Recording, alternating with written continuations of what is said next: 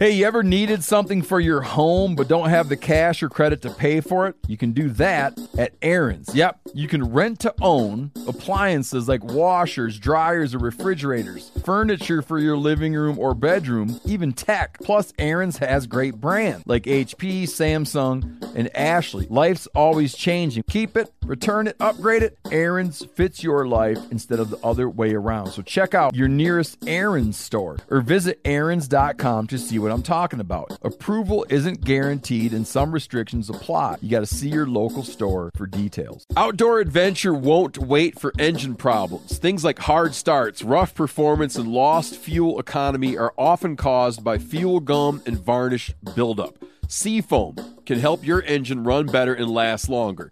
Simply pour a can in your gas tank. Hunters and anglers rely on Seafoam to keep their engines running the way it should the entire season. Pick up a can of Seafoam today at your local auto parts store or visit seafoamworks.com to learn more. I've been telling you about how we are big fans of Tecovas boots. Heritage, tradition, quality, comfort, style, and service are some of the best features of Tecovas. But now, they also have a gift for our listeners. Tecovas will throw in one of their best-selling trucker hats or ball caps free with a minimum purchase of $100 at tecovas.com. Just use code MeatEater at checkout. That's MeatEater at tecovas.com. TECOVAS.com. Point your toes west, and again, free trucker hat or ball cap with a minimum purchase of $100. Tecovas.com.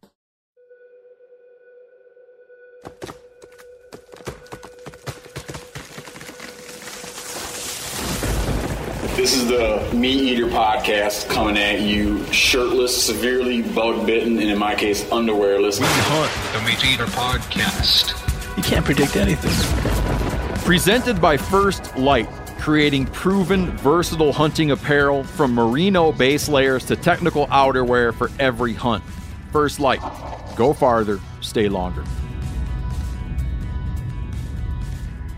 Okay, we're recording remotely right now from Kerrville, Texas, in a hotel thing, like a very bland, stale hotel meeting room, with the not very bland at all, highly esteemed Dr. Ed Ashby from the Ashby Bowhunting Foundation, who has developed lifelong expertise in arrow and broadhead technology. But before we get to him, we got to talk with our buddy Jason Phelps, who's been on the show a bunch of times, including some of our most popular episodes ever, when he comes on and explains what elk are saying when they make noises, how to mimic those noises, and of course, you know, from Phelps Game Calls. And you know what, Yanni, what was the tell people go how to find that hunt you did with you and Phelps, the YouTube hunt.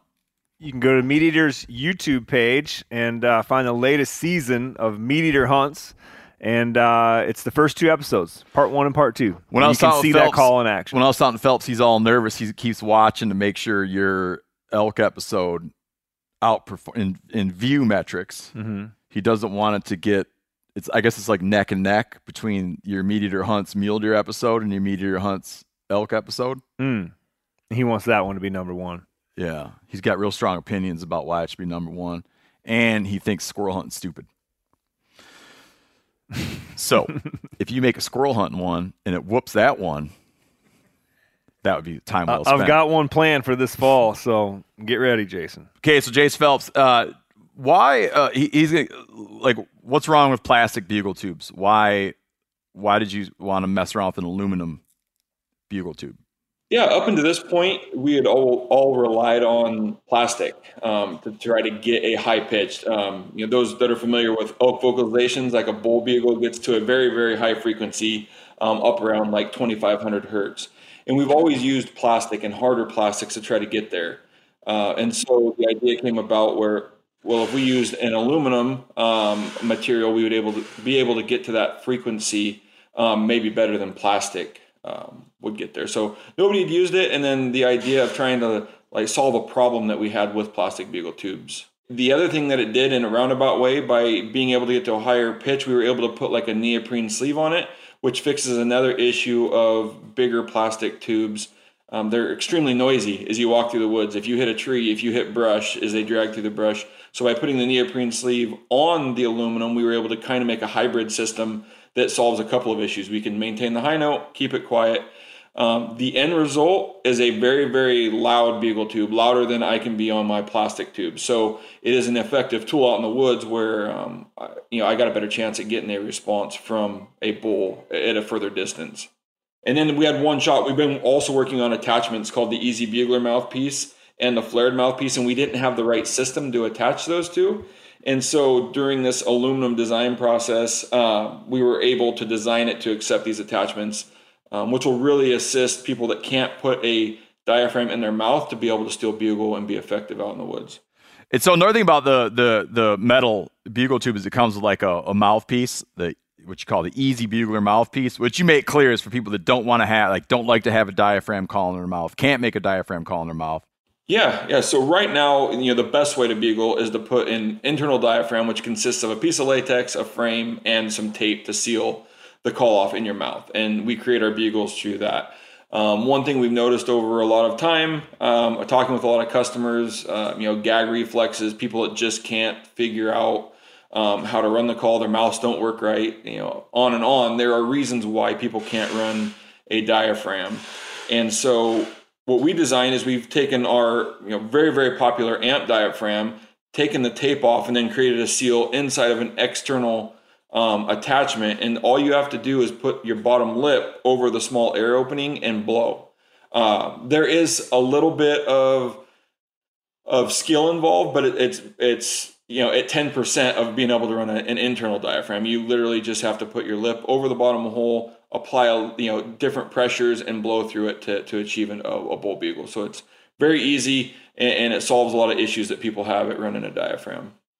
So I want you to compare what these different things sound like. So take one of your regular diaphragms and hold it up to the aluminum bugle tube and rip, right? And then go ahead and crank one out with the mouthpiece and maybe do whatever back and forth, so people can hear the difference between what you're getting with the diaphragm and what you're getting with the Easy Bugler mouthpiece, which you really just kind of put your mouth over and blow. Yeah, so we've taken this tube had the Easy Bugler on it, so we've switched over to the flared attachment, which is meant for diaphragm collars, and we'll give it a little go.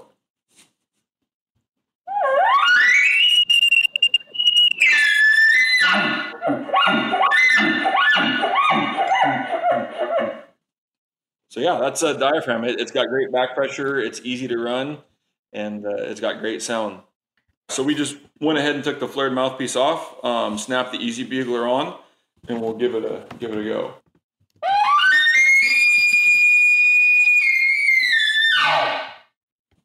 So one thing I can tell by blowing it in my office here versus the first one, and you may not be able to tell since we're going over the phone, Steve, is that this is extremely loud. That Easy Bugler was, I don't know if it's 50% louder, but it's definitely louder, and it's evident by what my ears are feeling right now that Easy Bugler is louder. And I'm a loud diaphragm caller, but I cannot get the same volume out of a diaphragm as I can that Easy Bugler mouthpiece. So like I had mentioned earlier, I don't want to be a broken record, but it's got some good utility out in the woods for an elk hunter trying to get something to respond.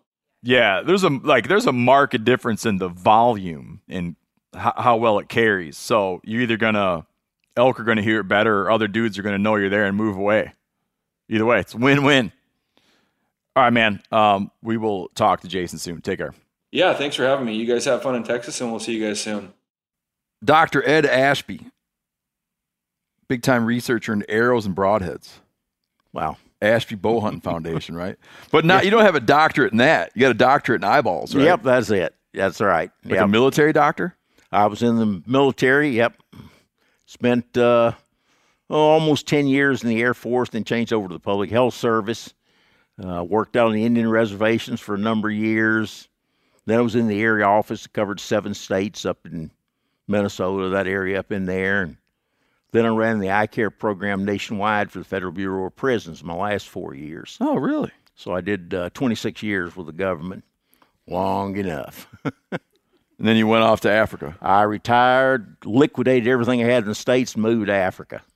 Got it. And got into then he got into the broadheads and arrows. Well, I was doing stuff like that long before. I got involved with the Natal study back in '84, and by pure accident, pure good luck. Good luck has seemed to follow me the whole time. I had written over trying to see if I could hunt a rhino with bow and arrow. And no, it wasn't legal. Couldn't do it. And then what gave you the idea that you should have to even ask somebody if you could shoot a rhino with a bow and arrow, or who did you write to? I wrote to the game department there in South Africa, asking about it. And then when they decided they wanted to look at archery and see about legalizing it, there in Natal province, they were having a meeting, sitting around talking about, how they were going to set this up, how they were going to do it, what animals they're going to shoot. And they got talking about the big animals, how big an animal could you take and stuff. And somebody there, and I still don't know which one of them, said, somebody wrote me 2 or 3 years ago asking about hunting a rhino. So I think I've still got the letter. Went and looked in their files. They did. Contacted me, said, you still want to come try to shoot a rhino with a bow and arrow? Took me about 10 seconds to say yes. And so, we set that up. I went over. I did the rhino hunt. Well, while I was there and talking to them and stuff, and shot a few other animals on that trip, they said, this is what we're doing, and we're looking at if we want to legalize this. So would you like to come back next year? So let's repeat the rhino. And then you bring as many different broadheads as you can lay your hands on, and we'll go into Makuzi Park, and before the rifle cull, we have to cull animals every year, and we will shoot as many animals as we can shoot, and we want to, take a look at the effectiveness. And what we turned out doing is they literally want us to take any shot that we thought we could make, because they wanted to look at what happened when you made bad shots with different arrow setups and so forth. And so we went in there, and I think I shot 154 animals in 30 days in Makuzi. But we were backed up with a rifle for that, so that if you shot at an animal and you weren't sure it was going to be a lethal hit, they would put it down with a rifle immediately somewhere remote from where the arrow was, so that we could dissect the animal and look and see what the arrow had done, make a determination, would it have been lethal, would it not? What happened, why was it not lethal? And if we couldn't determine, they had a couple of veterinarians on staff that we could take the animal back into their shed there. The veterinarians would dissect them and tell us exactly what they found, and make a determination. Would it have been a lethal hit? Would it not? It was a rather interesting experiment. It's rare to get an opportunity to do that. All the later research we had to do on freshly culled animals. But all of that initial was done on live animals, and most of it was on, we did a few zebra and kudu and inyala, impala, warthogs. Most of that initial study was done on smaller animals other than the rhinos. And what happened when you shot the rhino? They died. How quick? They went a pretty good distance. The first one probably covered, I would say, probably at least a half mile. Mm-hmm. But we have much better arrow setups now than we had then. Then I'm working with no knowledge of what's going to make the most effective arrow setup. All I could go on was a little bit of historical data there was, and nobody had shot a white rhino. He's twice as big as a black rhino. He's 6,000 pounds instead of 3,000. There had been a couple of people shoot black rhinos. Bill Nagley had shot one, and Bob Swinehart had shot one. And, of course, Howard Hill didn't do a rhino, but he'd done elephant and stuff like that. So I had to draw on what I could find in their writings to try to devise an arrow. And I actually designed a different arrow for the second time around. It was a one-arrow kill, and it went a little bit further. It was a rather exciting story on him. Because I shot him from 7 feet away, from my footprints to his, with no rifle backup. And so it was That's the only animal that's ever shaken me up after it was over. What was going on as calm as could be. After I shot him, I shook like a leaf. Did it know you were standing there? Well, it was an old bull that had actually been dehorned. He was actually bigger than the first rhino, which was huge. It lived in this one valley. And so we were trying to take off only these old bulls, but no longer breed. And every time we would see him, he would go out and he'd go through this mountain pass. Well, we'd gone out that morning. We dropped all the trackers off on fresh tracks to go look and see what kind of rhino it was, which rhino it was, see if it was one we were going to go after or not. And there was just Chris Freeman and I left. He's one of the game rangers there. And we came to that big basin. Look, there was that bull down there again. And Chris said, okay, now he's done this to us several times. Said, I'll give you 45 minutes or so. Said, you go around to that cut he's going out in. He'll probably go the same way. Then I'll try to stalk him real slow and easy, just like we have.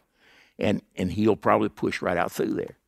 And I did. So I went up that draw, and it kept getting narrower and narrower. And it's real steep bank, like 60 degrees on both sides. And as you got it right up to the end of it, it opened up into a big wide area.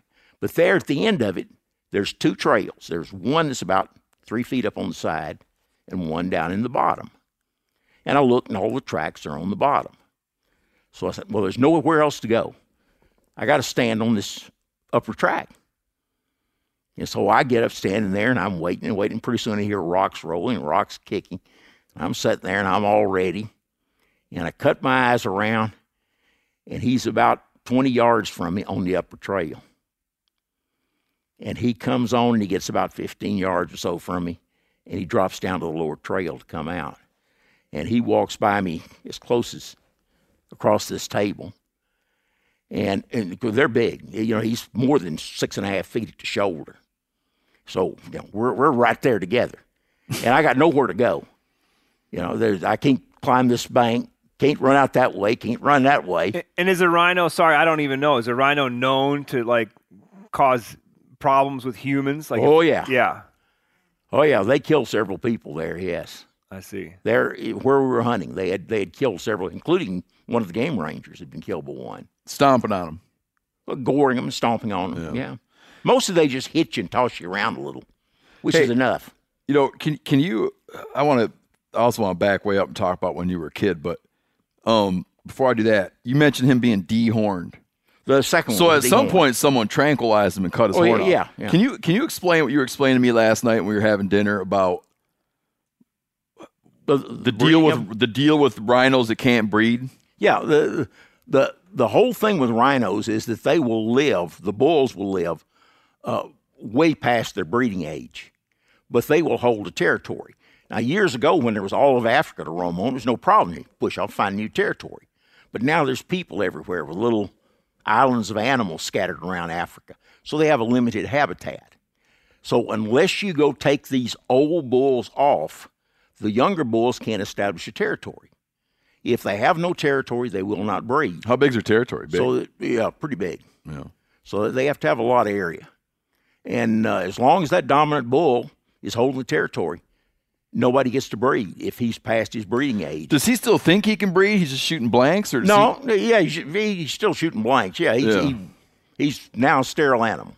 Yeah. And he will live another 10 or 12 years holding that territory. So no breeding's going to go on in that territory that he controls. So one way around that is cut his horn off, and he can't defend it as well. No, they cut it off. They cut the horns off to keep the poachers from killing him. It doesn't work. The poachers will kill him for a nub of a horn. You have to keep cutting it off just right down to skin level. And even if it's cut down to skin level, they follow it up, find a dehornment, they shoot it so they don't ever have to track it again. Yeah. So the poachers are a major problem. And that's one of the nice things with the hunting program in there is that the rhinos are so expensive to hunt. They have a huge monetary value. So that monetary value is both to the people that are on the land, because a portion of that money, if you're hunting on one of the campfire areas, something like that, is going to the local population. And, of course, the meat's going to all go to them, too. Or if it's a private landowner, which a lot of them are on private ranches and so forth, it's a huge amount of money to him. So they actually hire game scouts out of their own pocket to go out and try to keep the poachers under control. But if that animal didn't have that economic value, they're not going to lay out all that money to hire game scouts to go out and try to control the poachers. You've eaten rhino and hippopotamus and elephant and all that? Yeah. Does it all look like deer meat? Like, what's it look like? No, actually, the white rhino is a grazer. He eats only grass. And the hippo, same thing. They're both grazers. And it's very much like range beef, grass-fed beef. Is that right? It's very, very similar meat and excellent meat, excellent eating. You also mentioned last night that we were talking about bullfrog hunting. Yeah. And you said you grew up poor and Yep. hunted for meat. What was that all about? Like, what were the circumstances when you were growing up? Well, my brother and I, we just thought it was great fun. But we were basically feeding the family, and you just didn't realize it. So we hunted all the time, and Dad was he was a NRA rifle instructor. And so I shot competition in my first match when I was 5 years old. And he used to, when we were small, and I've actually still got the 22, it was a 521T Remington, a real small little match rifle. He'd give us 122 shell. And you go out, if you kill something, bring it back in, you can have another shell. You can hunt all day. First time you miss, you're through for today. You can go back tomorrow. Start all over again. What would you guys hunt for? Anything that moved. Yeah. Where was that? Where did you grow up? East Texas. East Texas. Yep. And you started in on bow hunting early. Yeah, real early. I shot. I mean, like both early in terms of your age, but also early in terms of bow hunting. Like my dad always talked, like he started bow hunting in the 50s, Yep. and there weren't even bow seasons and stuff back then. There weren't. There weren't any special bow seasons early on, and there were only two of us in the whole county that shot a bow.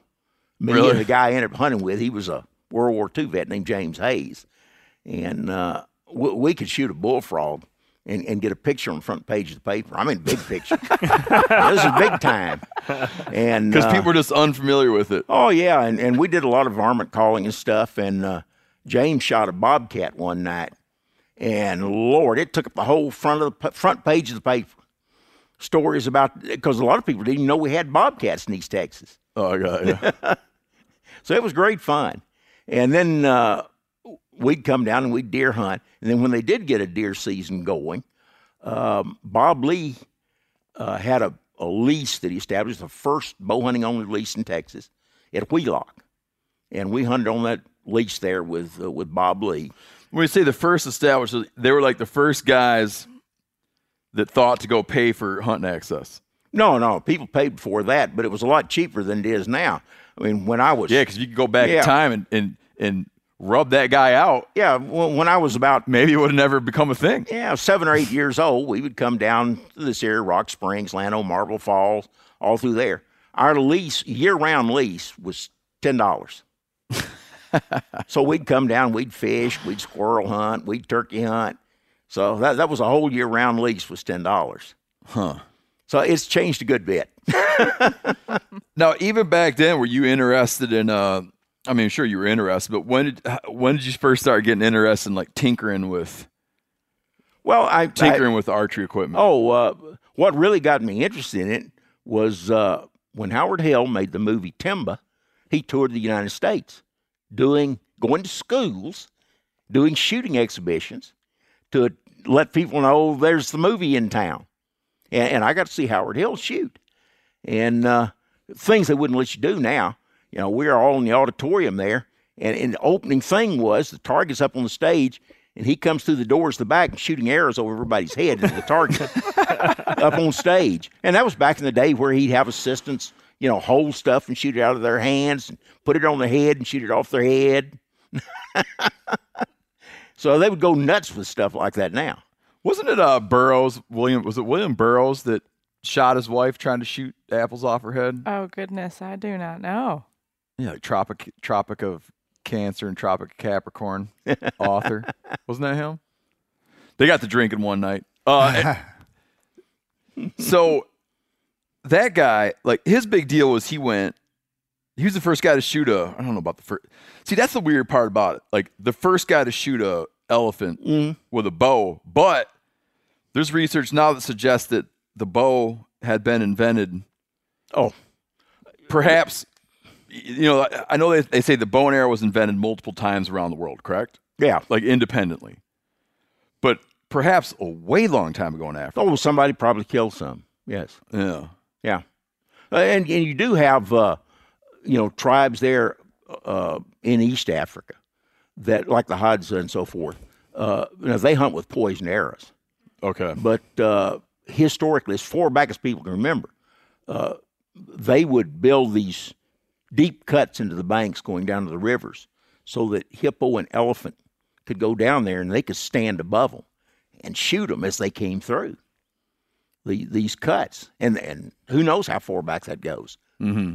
And a lot with poison arrows. Now, those poison arrows sometimes, it might take them 48 hours to die, but they just follow the animal till he dies. Yeah, there's an old documentary I've seen. Oh, you've probably seen it, where these boys go out and stick a giraffe with a poison arrow. In the documentary, a friend of mine she's an anthropologist, and she was doing work in Africa, and she sent this thing to me. And they just spent a couple days trailing after it. Eventually gets pretty sick. Yep, that's basically what they do. Yeah, it kind of stands there yep. sweating and convulsing and whatnot, and they could finally go in and kill it. But they stuck with it for days. Well, that's why you have great trackers. And, of course, the best trackers that are left are probably the Bushmen and the Hadza, these tribes that hunt with the poison arrows. There's not a lot of great trackers left in Africa. There's some. They would be great by our standards because very few people in this country can track anything. They have trouble tracking something through the snow. Yeah. It's really pretty sad. But I've had the opportunity to work with some trackers that were just unbelievable. That literally could track animals across what looked like bare rock. Now, I'm a pretty fair tracker, but they would draw a circle. It says it's right here, and they would explain what they're seeing, and I still couldn't see it. And I'm not a bad tracker. Yeah. Some of them are just. It seems superhuman. It really does. But there's not many of those trackers left. Did you get into medical school through the military? No, drafted. I was drafted in the last draft we ever had in the United States, special draft called 44.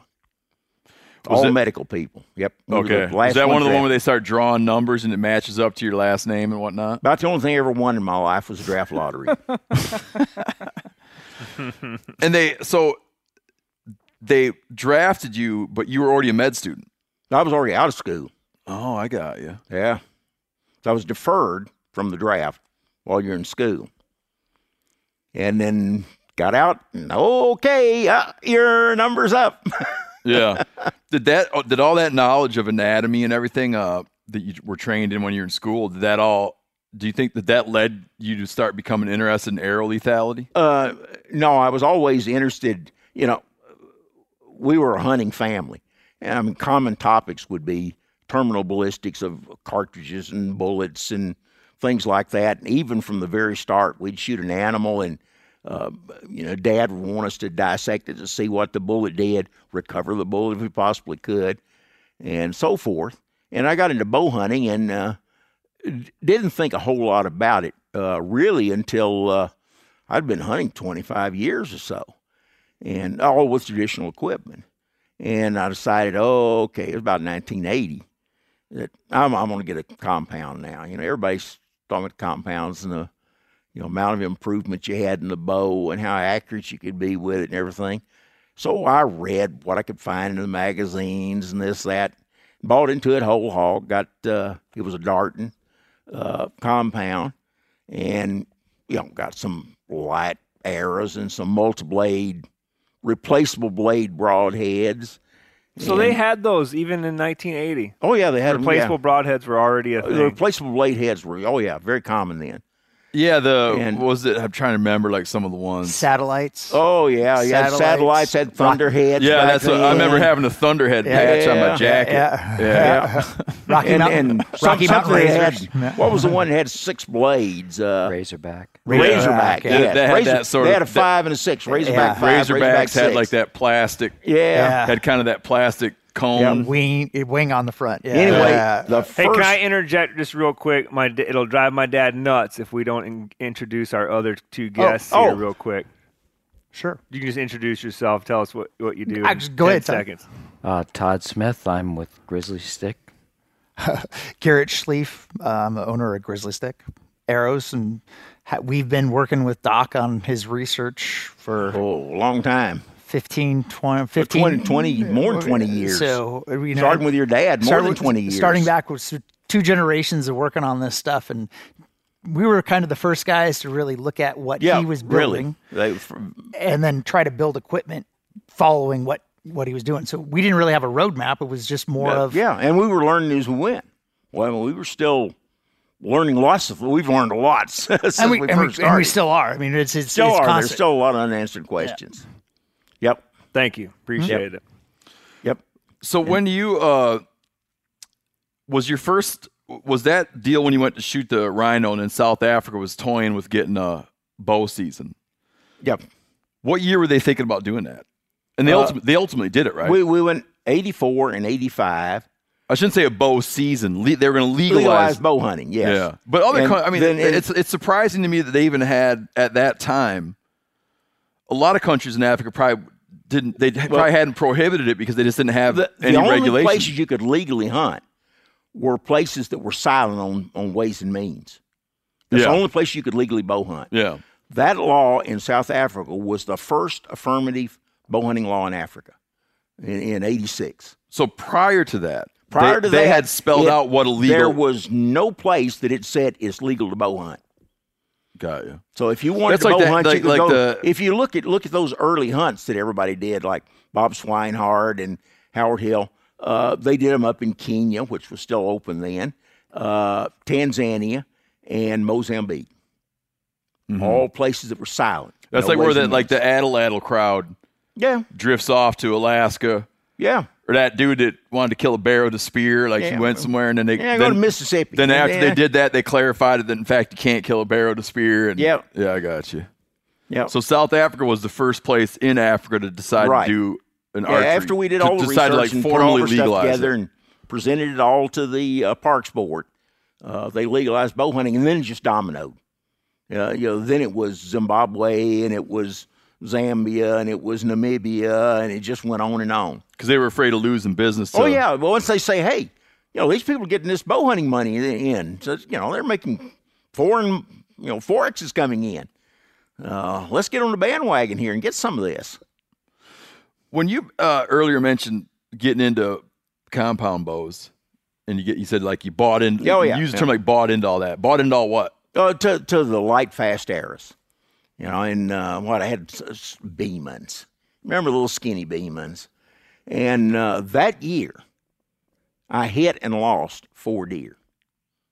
I had never done that. So I said, something's wrong. So I did what I would have done with a rifle. I said, let's research. Somebody has got to research what works, what doesn't, other than just reading a magazine and seeing what, companies are advertising and stuff that's being pushed. So I was looking for stuff like Chamberlain's work with rifles and, some honest research. Nothing. It didn't exist. So I decided, okay, I'm going to have to find out for myself. Now, this was about, early 80s, before the Natal thing came up. So I was already started doing stuff and looking at what was happening before the Natal thing. Well, the Natal thing just really kick-started me. Now I had a database. I mean, we had to really collect data to do these reports for the Natal Parks Board. Well, by the time we did the Natal study, I had more questions than I did when I started that. And I found that all the way through 26 years of research is every time I do a new set of tests, I end up with a new set of questions of things to look at. And I'm still not through. That's why we established the foundation. because after I hurt my back, I can't do anymore. So somebody had to take over. And you're not going to find many idiots like me. I did all of mine out of my own pocket. Every arrow, every broadhead, every feather, everything was purchased by myself. I wanted to stay independent of the archery industry, which we still do. We do not take donations from archery companies, things like that. Yeah, notice on your boy's website, the Grizzly Stick website, there's a note on the bottom that says, because you have an Ashby broadhead. Yep. Mm-hmm. Yep. But a note on the bottom says you won't take any money from that broadhead? Nope. Not even a little bit. Nope. That was part of the agreement. That was part of the agreement. You have to tell everybody in the world. They had to agree to that, or I wouldn't let them use my name on it. Yeah. And I'm not that smart, but I was like, that sounds like a pretty good deal for us. The other covenants on there was... You didn't feel compelled to argue with him about it? Not at all. Yeah. The other covenant was when we do the testing, if the broadhead works, you can use my name on it. Yeah. With a disclaimer that I don't receive any funds out of it. Because unless you stay totally independent of industry, your research is tainted. And there's a lot of stuff out there, a lot of wound loss studies that were financed by the archery industry that come up with these incredibly low wounding rates by archery standards. They're showing 11%, 14%. All of the studies that were independently done by game departments all show almost a 1-to-1 ratio. Yeah, I would say with elk in America, I'd definitely say that's the case. I think it is with just about everything. And I guided while I was in Africa. I did particularly when there's bow hunters. I was sort of a freelance guide, so if they had too many clients, I would go in, or if they had bow hunting clients, because there was almost nobody over there doing anything about bow hunting. Then I would go in and work with whoever with their bow hunting clients. And I would say it's definitely at least 1-to-1. In Africa. With the equipment that people were bringing and using. Yet you can cut it down to almost nothing. As I got towards the better arrow systems, out of the last 25 years where I have actual records tracking the animals that I've killed, there's 627 animals. 4 lost animals. 4. I get that, but it has so much to do with. Ask your question about consistency, Yanni, because it has so much to do with did you punch a hole through its heart? If you're a very good archer taking very close shots, you're going to have a very high recovery rate. You can't really always do that. I was a ground hunter. Now I've shot a few animals out of tree stand stuff, but very few. Stalker. Now stalkers don't necessarily get set up shots. Mm-hmm. Now, my whole goal from the get-go was to find the most effective arrow system you could possibly use. Because a lot of the shots I took were shots that they're not broadside shots. They're long quartering shots, facing you shots, moving animals. I used to, when I was a kid, we shot a lot of moving targets. Animals just as big moving as he is standing still. The target size is still the same. So I didn't have too much trouble at all shooting moving animals. We used to do a lot of bird hunting and stuff, flying birds with a bow. Didn't hit a lot of them, but you got a lot of practice. Running rabbits in front of dogs. And you can get pretty good on running shots. Good enough to shoot big animals. A big animal actually gets pretty easy after you practice on stuff like that. Nobody does that kind of stuff anymore. And a lot, there were some things in there that I didn't have a lot of animals that were gut shots. I've never lost a gut shot as I got into these better arrow setups. But a lot of that's careful management of after the shot, of leaving it long enough, of stalking the trail, and not spooking, just like you're hunting the animal again to find it. And most of the time, if you give them 8, 10, 12 hours, they're dead. As a matter of fact, I don't think I've ever had one go beyond about 160 yards when I didn't pursue him. He feels bad. He lays down. You give him time, and he will bleed out. There's a lot of, think of your digestive system. There is a lot of blood vessels in there carrying away all this digested food, nutrients, and so forth. And the single bevel heads that rotate actually will wind intestines up around them. And you get a thing called a starburst cut. Now, I didn't know this till I was doing a lot of the research, but you'll get cuts that are 5 or 6 inches away from the path where the arrow went through, where it's wound stuff up around it and made all these little cuts. And I was doing that by taking dye in a syringe and injecting it into the intestines and looking at where the dye is coming out. And so you get these huge starburst cuts in mobile tissues. Now, you get some of that effect even in lung tissues, where it just almost liquefies the lungs. It just mushes it up. And I've got a lot of photos of deer that you will look at and think they were shot with a rifle because of the amount of bloodshot tissue. You do not get that with double bevel heads. Let's save the double and single bevel. You want to get into that right now? No, I want to get into grains. All right. Explain the. Are we there yet? Have we covered off on enough of like how Doc did the studies? No. Okay. But for people that aren't real familiar with arrow setups, that's true. I think that when he's talking about arrow setups, I think people need to know what he's talking about. That's true. That's true. It's an arcane unit of measurement, but explain what a grain is, because you're going to talk a lot about grains. Well, it is a unit of measure, and there's 7,000 grains to a pound. What is that based off? Just counting up powder grains? Well, not counting grains, but that's where the unit of measure works out. That's what a grain is. Yeah, but it's got 1/7,000th of a pound. Yeah, but it's got. It's an English measurement. I know, but it's got to be something like some dude took a pound of like granulated powder or something. No, it came from actual like seeds or seeds. Like millet or whatever. I don't know what it was. I don't remember which one of the seeds, but it is a unit that came from. Yeah, like a foot was like about as long as your foot. Yeah. So that's where all these weird English stuff comes from is, what's a cloth yard? What's a foot? What's a yard? Yeah. There's a Clay Newcomb, our colleague, he was telling me there's an old unit of measurement called an eel. I don't know how it's spelled. No. Oh, it's a deer neck. It's a sack made out of it. It's a sack made from a deer's neck. Tanned. And they would put how much it holds? You would sell tallow. You would sell tallow in it, and it would be an eel. We're trying to start a cryptocurrency called Bear Grease, and it's going to trade in eels. That'd be good. Bear Grease is useful stuff. Yeah, I know. Good stuff. This we got a whole plan for this cryptocurrency, man. Yeah, it's going to blow Bitcoin out of the water. Okay, so 7,000 grains to a can you give it in like fractions of? Convert it to metric, or don't you know how to do that on top of your head? 400 and 30 something to the grains to a gram. Gram?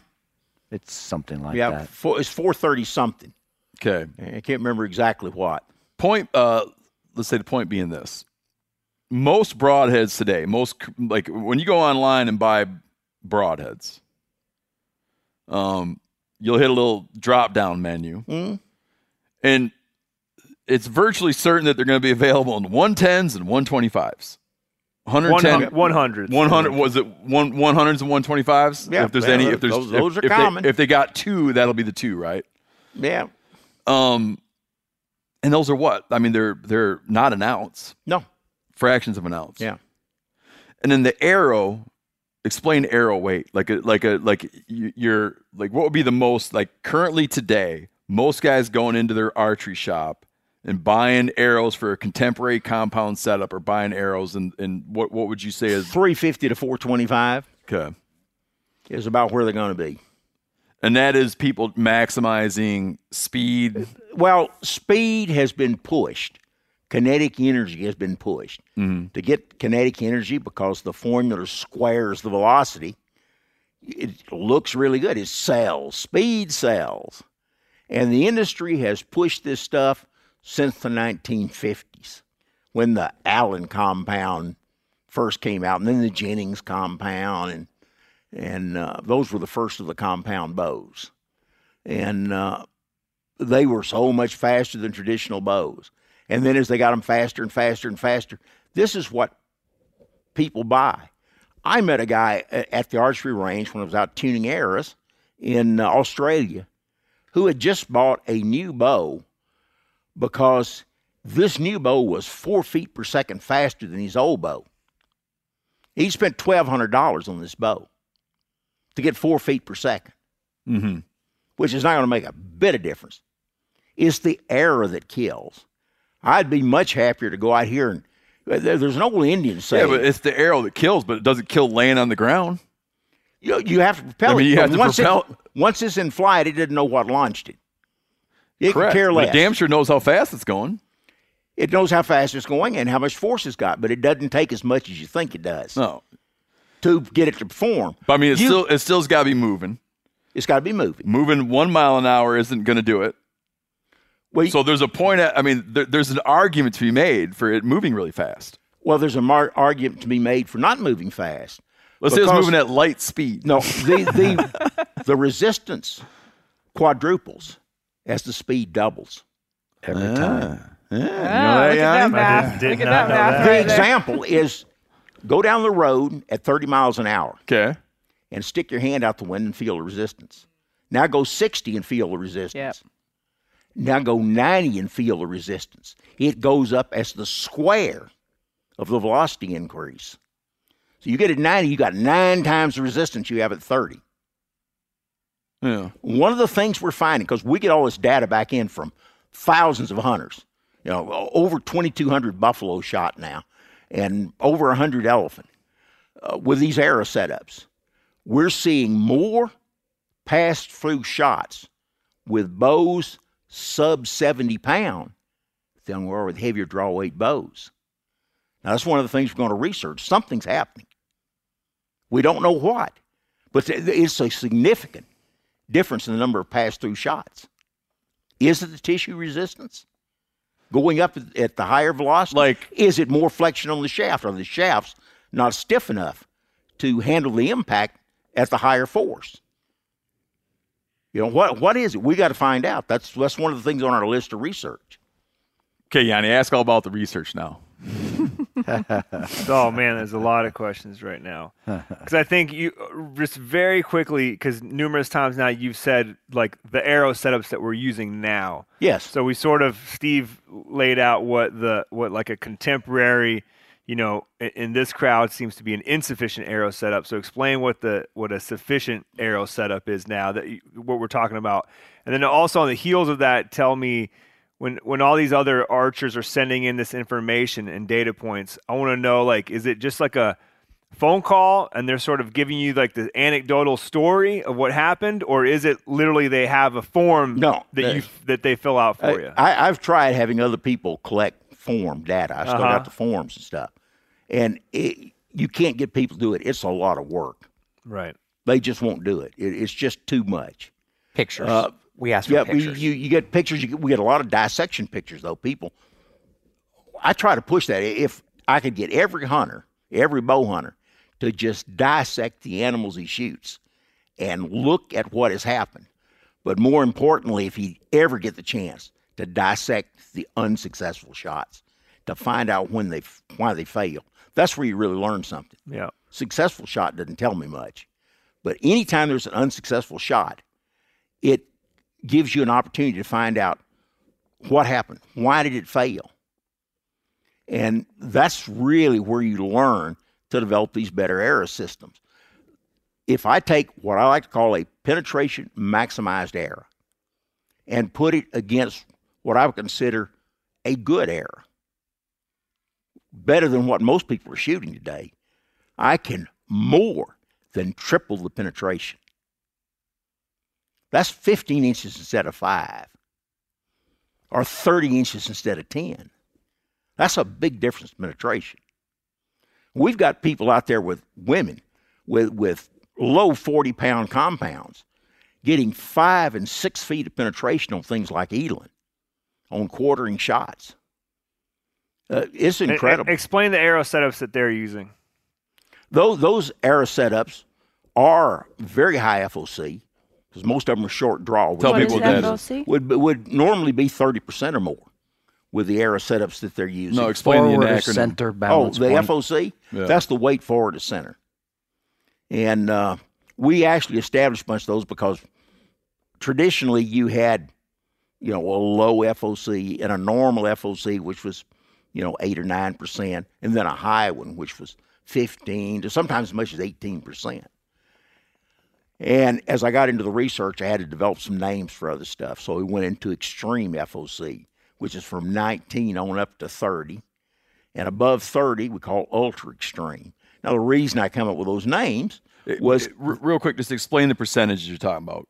That's how much the weight, the balance point of the ERA is forward of the center of the ERA. I see. The physical center.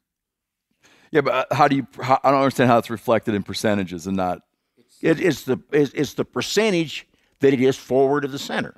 And then you count from the knock to the front of the broadhead. No. Or is it just the shaft? You can use, there are both methods are used, but the AMO standard is from the throat of the knock to the end of the shaft. Got it. Okay. Does not include the head. Yep. So you're not talking about the overall setup. You're talking about the arrow itself. Yeah. I prefer that one because if you take the same arrow and you put a field point on it and a broadhead on it, they're going to be different lengths. Sure. And you're coming up with different FOC percentages. Yeah. The FOC we measure is a relative term, just like the static spine of an arrow. It does not tell you much dynamically. FOC actually is an aeronautical term, and it's how far the center of gravity is from the center of pressure of an object in flight. So we've just used that, picked it up in archery, because it gives us a rough idea. Now, it works the same way with a plane. The higher the FOC with the plane, the more stable the plane is in flight. The harder it is to turn the plane. The lower the FOC, the more maneuverable it is. Well, which one do you want in your arrow? Do you want your arrow going all over the place, or do you want it to only if you have a say in where it's going? Yeah, you want it to be as stable as possible.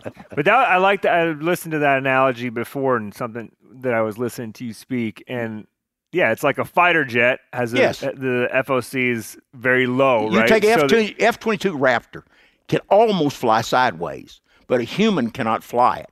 He has to have a computer to do it. It's that unstable.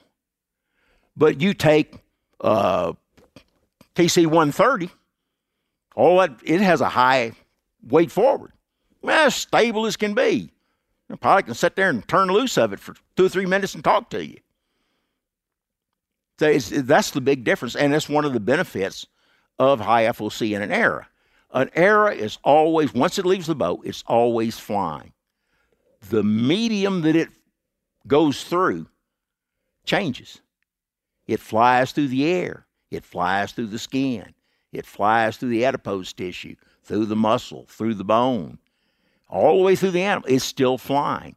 Until it comes to a stop, it's flying. Even when it hits the dirt, as long as it's moving, it's still flying. It's just flying through dirt now. Mm-hmm. So you have to get the concept of what it's doing. This stability carries on through the animal.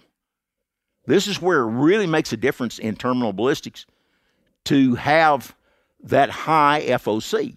Is we now have a very stable arrow that is much more difficult to redirect, to have hit a bone and glance off at an angle. So the higher we get that FOC, it makes a huge difference. Now, it makes no difference in the testing we have so far, makes no difference as far as penetrating a heavy bone. That depends totally on the weight of the arrow, how long it's able to push on the bone. But once it breaches the bone, the FOC comes into play, and that's where you get a huge increase in post-breaching penetration.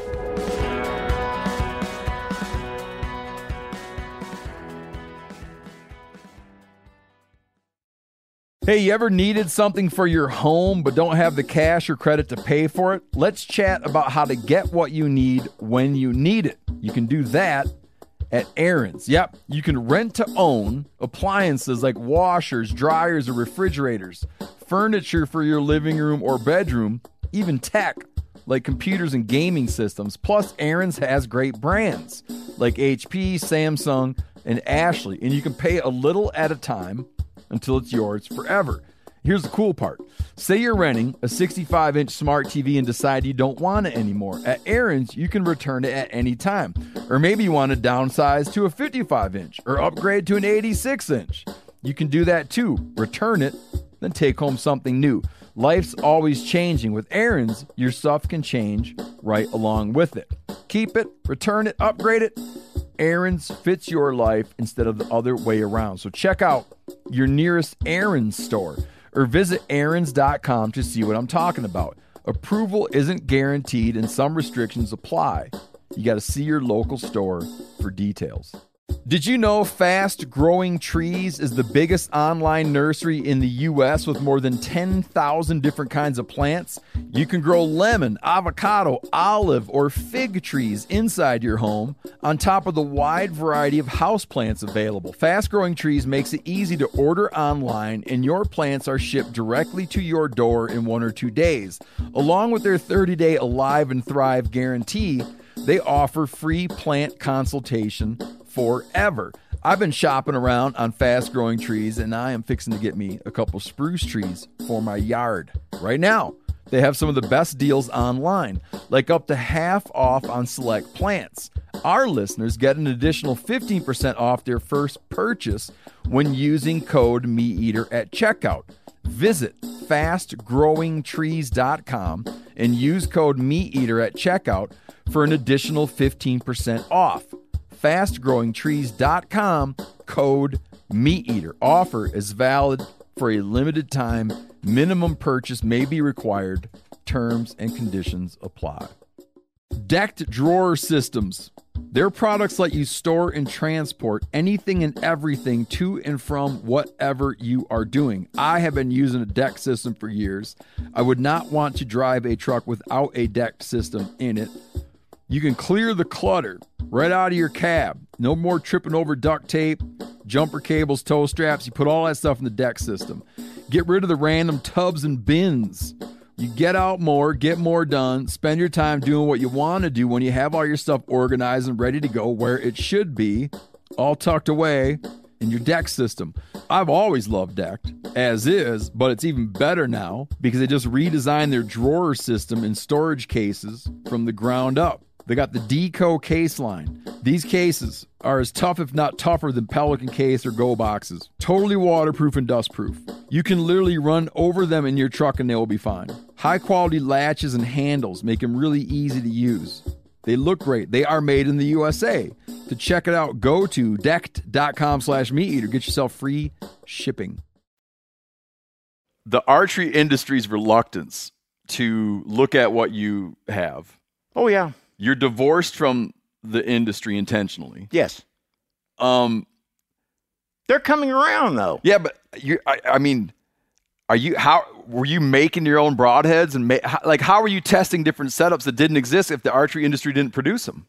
The only single bevel was out there was the Grizzly, and I used a lot of. And that's not what they made. It's a different one that Harry Elberg used to make, the different weight arrows. How are you making those? I was building them up. I was weighting the arrows with all sorts of different things. Like drilling them out and filling them and stuff? Some I feel. Some were double shafted arrows. Some internally footed arrows.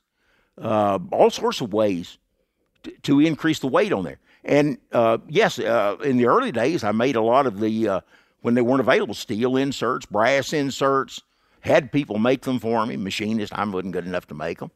I see. Yeah. But that's what I was curious. Like, so you were testing things that didn't exist. You were testing things that weren't available on the market. Right. Because I was finding, as I would do a test, and I would say, okay, we need to look at this. We need to look at this. Well, this isn't available. And now, you paid for all that out of pocket? Every bit of it. Even having hardness tests. You ever get married to have kids? Married twice, divorced twice. I learned. What'd they think about all that? Arrowhead buying and all that? That's why I'm divorced twice, probably. How long did you stay married the longest? 13 years. Oh, that's not bad. Yeah. Yeah, the next one was 3 years. I got smarter faster. Yeah. I just had my 13th anniversary. Yeah. So you were saying that the heavy arrow systems that you like, high FOC. Yes. And you explained FOC, but then explain the rest of the arrow system. Okay. There are actually, if you look on our website, we'll go through them in detail there. This is the Ashby Bow Hunting Foundation. Yes. You can go through the 12 factors that are there. We also have all of the updates that we did through the years. Now, when people start reading those, and there's a lot of pages of them, they need to read the whole thing. Because some of the things early on that I'd look at the research and the data that we had and said, well, it indicates it might be this, might be that. But we learn stuff as we go along, and things get better and better and better as we do get more information on it. So we would find these new things that needed to be looked at. And that's just what we had to do. And if we had to build something, we built it. It's just what you did. The hardest part was coming up with shafting. Good shafts. And the long process of every arrow that we've used in the study is tuned. Bare shaft tuned. Every one of them. Because without that, that's one of the high factors is you've got to have structural integrity of the arrow. That's the most important thing. Without that, it doesn't matter if it flies perfect. Where you hit the animal, nothing. If that arrow breaks or a part of it breaks when it hits the animal, everything's lost. You've got no control over what's happening. You're probably going to lose an animal. And then you have to have perfect flight. Now, those two things never, ever change. So you got to go through all this long tuning process for every arrow before you start testing it, or your testing's no good. Mm-hmm. And then you go down through all of the other factors. And each factor, they'll compound each other so that this factor adds a certain percentage gain, and this factor adds a certain percentage gain. Well, if you've got one of them in there, you've got this gain. Well, when this gain kicks in, it takes in a portion of this gain. So it keeps adding up as you go to more and more factors. If you want to get the most out of it, you incorporate as many of the factors as you can. But the important thing is that anything you do out of these factors to your arrow setup is going to make it better. And you have, 12 factors? 12. Yeah, we have 12 factors in there. Can you go through some of them? If I get my notes out, I can, because we're going to do that later today. Because I'll forget all of them. And they're ranked in order of They're importance. ranked in relative order. Yeah. If you took in all shots together, the ranking will change under certain situations. For instance, the heavy bone threshold is right at the bottom of the list because it's not important unless you hit a heavy bone. But when you hit a heavy bone, it'll jump to the number 3 position.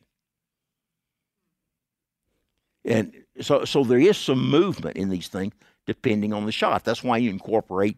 You don't know what's going to happen on a shot. The animal's going to move. It's rare. We've got a lot of video footage here in Texas shooting hogs and deer and stuff. Compounds, fast compounds, slow compounds, traditional bows. So far, we don't have a video of an animal that does not move before the arrow gets there. And most of these are 16, 18-yard shots. So if you look at it in slow motion, the animal is in motion. In motion in response to the bow noise. Yes. Yeah. And most of the time, it's a duck and roll away. Duck and roll away. From the source of the noise. From the source, but not always. Sometimes they'll completely reverse on you. Sometimes they'll actually turn into it. But there's always some movement going on in there. Really? There's not a we single don't have video a single video of an animal not reacting at all. Now, the only times I've ever seen animals not react at all to the shot was on a very long-range shot that's all been small game, varmint shooting, varmint calling, that kind of stuff, where they might not hear it. But we're going to do more. I've done a little bit of research looking at arrow noise. And you can quieten down an arrow a lot by different types of fletching. And we've worked out a fletching that we call an A&A fletching, very small, triangular shape. It'll only work with very high FOC arrows. The higher you've got the FOC, you now have a long rear steering arm on the arrow.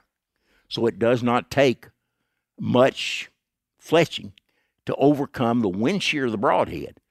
That's why you bare shaft tuned. If it shoots perfectly, bare shafted, and then you put your broadhead on there, the only fletching you need is enough to overcome the wind shear under all wind conditions. So I tune that fletching just like I would anything else. That I put the broadhead that this arrow is going to be used with, and then I see how small I can go in that fletching before I get unstable flight. Then I go back up slightly. We actually use a thing called a turbulator, which is a little pinstripe thing that goes around in front of the feathers, about 1/4 of an inch. Feathers do work better than vanes because they've got higher drag, and they're lighter, gives us higher FOC. The turbulator disrupts the laminar flow down the arrow shaft, which creates increased pressure, just like it would on an airplane. They use turbulators on airplanes too, which will increase the pressure on the smaller fletching. And that has a much lower sound effect. So we're going to do a lot more research for that. That's coming up. Because you think they're responding to the sound of the approaching arrow, too. I know they do. Yeah. Take a big fletch and shoot at a rabbit at about 80 yards. Watch him perk up and move before the arrow gets there. Nothing's just going... Oh, he hears it coming. Yeah. So you have to look at things like that. Doesn't sound too dissimilar from a hawk dive bombing in on it. That's true. Very similar. Yeah. Yep. And so big fletching. Now, when I first started hunting, and it started into this research, I had to use really large feathers because I realized that at close range, I had to get my arrow out of paradox to get the penetration up. Because I could shoot animals at 18, 20 yards, a lot more penetration than if I shot him at 7 or 8 yards. What do you mean? A lot more. That's the paradox. The arrow is flexing. Yeah. So you need to get out the of archer's paradox. Yeah. And let me give it a shot, and then you can correct me. But basically, as your bowstring starts to push your arrow, the arrow doesn't immediately start moving. It first flexes. Your arrow does this as it's coming out of your bow, like it bends in a sideways, a half moon arc, an arc, and then as it leaves, it does that the other direction, and then the other direction, and eventually it straightens out and then flies completely straight. But the paradox is that it's not that you'd think the closer it is, the better. Well, the original paradox, of course, there weren't center shot bows, was that in order to hit the target, it has to bend around the bow. It has to not be pointed at the target. Yeah, but that's not a paradox. Well, it is. It's paradoxical that you don't point at it to be able to hit it. There's the paradox. I was trying to figure out where the paradox is. I thought the paradox was you think really close is better. No. It's actually the fact that on a traditional bow that, and in some of the bows I use have no shaft for that reason. Let me use lighter arrow shafts when I was trying to get a high FOC. Yeah. And the arrow is pointed off like this to shoot out there. I guess the rifleman's paradox would be that if you're shooting at something at point blank range, you'd have to account for the fact that your crosshairs are 1.5 inches higher than your... Essentially, yeah. You'll be off by 1.5 inches. That's right. You'd have the line of sight and the bore axis, and somewhere out there they're going to cross, and then they're going to cross again. Yeah. I'm going to dub the rifleman's paradox. Trademarking. And because a lot of people don't know Archer's paradox, we also call it shot flex. Oh. Yeah, and you get it again on impact because it bows again. Now it's hit. The front of the arrow has slowed down. And the back of the arrow is still trying to push it forward. Now, one of the things we found with the higher FOCs is that they come out of paradox when you shoot it much faster because it's lighter at the back end. And when you hit the animal, most of the weight is up front. You got a very stiff forward lever arm, and the back of the shaft is very light. And because it's very light, it doesn't push as hard, it doesn't flex as much, and it stops flexing much faster. So that helps you get increased penetration. Because when that's flexing going through the wound channel, it's having to push tissue every time it bends. And it goes through a bone, same thing, it's trying to push against that bone. And that slows it down. Now, there's a couple of things you can do to see that real easy. You can take a dowel rod, long one, get you a 4 or 5 foot one, drill you a hole in the board and put it in there, and get a rubber ball. Put the rubber ball way at the back end and pull it over the side and watch it go just like a metronome. Takes forever to stop. Move it down about halfway. which are a little more than halfway, like most arrows are. You know, it can go a long time. Put it right down against the board and it goes, stops. Mm-hmm. Same thing happens with an arrow. Now, you can do that with actual arrows by drilling a pretty good size hole, say 5/8 of an inch or something, and take 2 arrows, one with a normal FOC, one with a high FOC, very high FOC.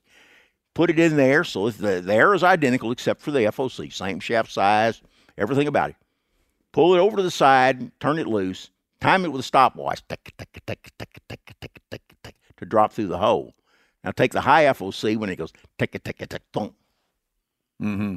Same thing's happening when it goes through a bone or a hole in a bone once you've punched a hole through there. They're very easy to see.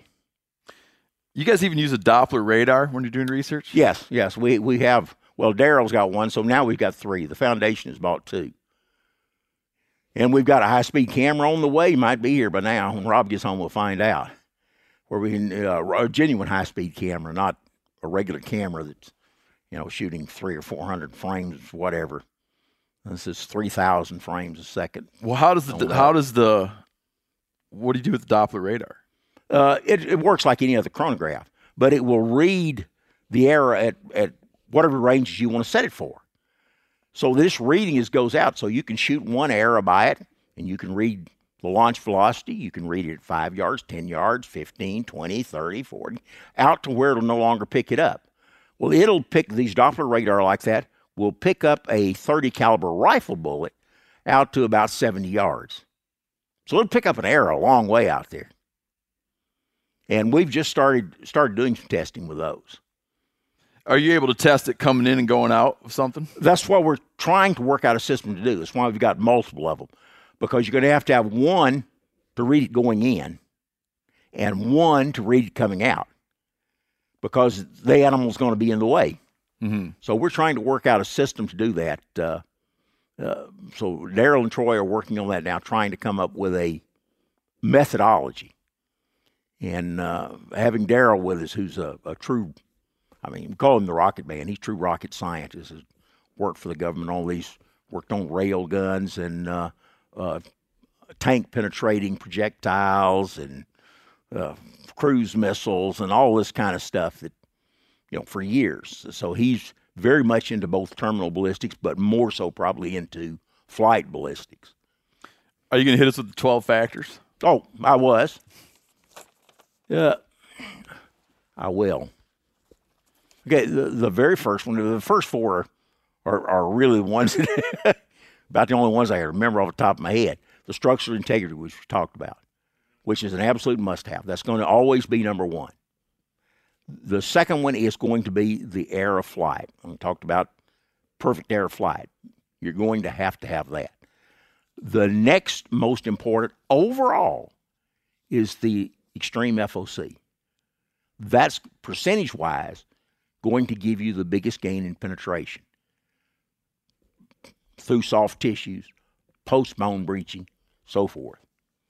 The next one is the mechanical advantage of the broadhead. Now, broadhead has its inclined planes. It's a series of inclined planes on most broadheads. Some of them got some other weird stuff stuck on them. But the longer and narrower it is, the higher the mechanical advantage is. And you can think of it like wheelchair ramps. Wheelchair ramps are low and gradual because it's easier to move a load from here to there. It will do more work with the same applied force. That's what mechanical advantage is. So if we get a broadhead that is a true 3-to-1 mechanical advantage, it will take the force of the arrow and multiply it by a factor of 3. And if it's a 2-to-1, you're multiplying it by a factor of 2. Now, a lot of broadheads are way down there, below 1 on some of them. So you're actually losing force from the mechanical advantage of the broadhead. What's the shittiest broadhead being sold out there? Most mechanicals. Most mechanicals? Most mechanicals. Yeah, because those things got some... If I had my druthers... just going by what you're saying, they have a very low... Once they're deployed, they have a very low mechanical advantage. And also the force of deployment. And we also have gauges that we're now starting to use that, and we use it in some of our demonstrations, of letting people take their own broadheads and bring a hide and let them push it through there. And we've actually got a gauge you can put on there, and you can see the force required to push it through the hide. Yeah, there's a thing called a trap pan tension gauge. Yep, that's essentially, yep. Just press down and measure your pan tension. Yep. Huh. And it's really graphic, because we have had people with heads that, with all the force they could use, could not push them through the hide. Wow. And then they take a good cut-on contact. Hold on, really that would sharp. be like a chisel tip, I guess, is what's... Yeah, a lot of the chisel tips are tough like that, or the cone tips. Okay. Yeah. Hard to push through. Very hard to push through. And a lot of the mechanicals, very hard to push through, got that blunt angle, even when you get the front part through. Blades in, trying to get them to deploy, and then trying to get them through there. And it takes almost no force. With a good high mechanical advantage, cut-on contact, broadhead that's sharp, you can just push through with one finger. It's no problem. And all of that force that you save there of the error is force you can apply to more penetration. So you want to get through all the tissues with the least resistance you can, which is basically what we do with all the factors. We're looking to maximize the force that the error carries with every factor that's in there. I want to get back to that list, but I just have one. But I have one too. Okay, go ahead. Go ahead. You've gotten a bunch in, so I think you can let me have one. Yeah. Because can you tell the story about, because you talk about penetration, some people are going to say, well, at what point is it too much? Because if I go through both sides, that's enough. But I read something where you were saying that, no, it's definitely better because of the Royal Academy of Vets Veterinary Science, in Great Britain. They actually did some research, for what reason I don't know, on arrows. I never did figure that out. But if the shaft remains in, it impedes the hemorrhaging. If it stays in and the animal is moving, it impedes even more the hemorrhaging. But if it goes completely through, the shaft is out and the hemorrhaging is freer. Now, one of the things, try for yourself. Get you a Ziploc bag, gallon size, 3/4 full of water. Get you some barbecue skewers. I'll see where this is going. Stick the skewers through. Look at the leak that's coming out. Start first. Just stick it in one side. Stick it in one side. Then push them all the way through, both sides, still in there. Now pull the two out and watch what happens. This is essentially what happens. If you go talk to any emergency room... Is that hemorrhaging or leaking? I mean, it's both. Yeah, because like for blood trailing... Hemorrhaging is leaking. Yeah, for blood trailing, I can see it's having... Yeah. Well, no, it could still be bleeding internally, but it's not doing you any good on the ground. No, having the projectile in there impedes bleeding. Okay. Any trauma, not just the dripping, people, not just first dripping responders, of blood. emergency room physician, if you have an embedded object, the first thing they're going to tell you to do is not remove it. It should not be removed until you have that patient in a setting where you can control the increased hemorrhaging that's going to occur when you remove that. And that's exactly what it'll say. You can look that one up on the internet. That's easy to find. That's even in movies. Yeah. Even internet knows that one. The hemothorax and the Plus if the arrow has gone completely through, it's now you have sucking chest wound, collapsed lungs. What do you do when you've got somebody that does have a penetrating shot with a bullet? What do? You put a seal over there. You don't want to collapse that lung. They've got to have that seal to be able to breathe. So that's not what we want. We want them to die. We're not trying to keep them alive. So you want that error to exit completely. Got it. And if people talk about error staying in and moving around and causing all these lacerations and stuff, well, if it goes far enough sticking the other side, it's not going to move around much. But even if it's in there, if they'll dissect that animal, you don't see a lot of that laceration. It doesn't happen. The tissues hold it firm enough. And like we were talking about very mobile tissues, lungs are very mobile, much like intestines and stuff. They'll move. So that's a myth, because I think that's something that a lot of people sort of accepted that, if your broadhead's just at least in there and the animal's running around, it's moving and cutting and it's good. Yep. But That's a myth. It is not there if you dissect animals. You don't see this massive laceration. It's like in our head, we think it's doing this. Oh, yeah. You see the air flopping around when he runs off. You think, man, that's got to be cutting. Well, he's moving too. But the tissue's holding it, and so it's just going like this. Just staying straight, not cutting. So it's just not there. That's why I wish I could get people to dissect animals and look at it, and they would start to learn some of this stuff. But most people don't do it. They got the animal and get out of here, And they very rarely look to gun hunters need to do that too. Get an idea how their bullets perform. There's a lot of crappy bullets on the market too. I did a lot of terminal ballistic research for Barnes Bullets too. So I've got quite a background in doing terminal ballistics. But anyhow, where were we? We're on our list. Mm-hmm. No, I got one more. Well, never mind. Okay, go ahead. No. I've sailed down. I'm game. Go ahead. No, I've sailed down. Oh, okay. Well, we're on mechanical advantage, but one of the things that people don't look at also is that your edge bevel has a mechanical advantage. This is also an inclined plane. Now, if you've got a double bevel, it's like that. The most common is... Back up a little bit, because I think already we've probably maybe lost some listeners. Oh, okay. Just to explain, the bevel and this angle and just, back it up to just 101 so we know exactly what we're... Do it off of knife blades and razor blades and whatnot so people can basically, most double bevel broadheads are much like a knife blade. The most common angle is the same on both of them. It's 25 degrees on each side. You now have a 50-degree cutting angle. When you get to a single bevel, one side is flat. You got a bevel on the other. Now, we've got some out there with 20 degrees now. We're testing some of those in Africa right now to see if that'll hold up at 20. Now, I worked, originally the Grizzlies I got had about 35 degree, I think. And I worked with different bevels, working them down. And the lowest I could get to was 25. Below 25, the steel wasn't strong enough, it'd start to roll the edge. So that was as low as you could get. But when you get to 25-degree bevel, you've got 0 and 25. It is now twice as thin as a double bevel broadhead. Its mechanical advantage is twice as high. Now, what does that mean for you? Okay, a blood vessel is touching it with the same amount of pressure between the two edges. The single bevel is going to slice twice as deep or twice as easily, whichever you want to look at it, as that double bevel, because it has a higher mechanical advantage. It does more work with the same applied pressure. By definition, that's what mechanical advantage does. But you have to have steel of a good enough quality for that edge to hold up. That's why a real premium single bevel head, $100+ for 3 heads.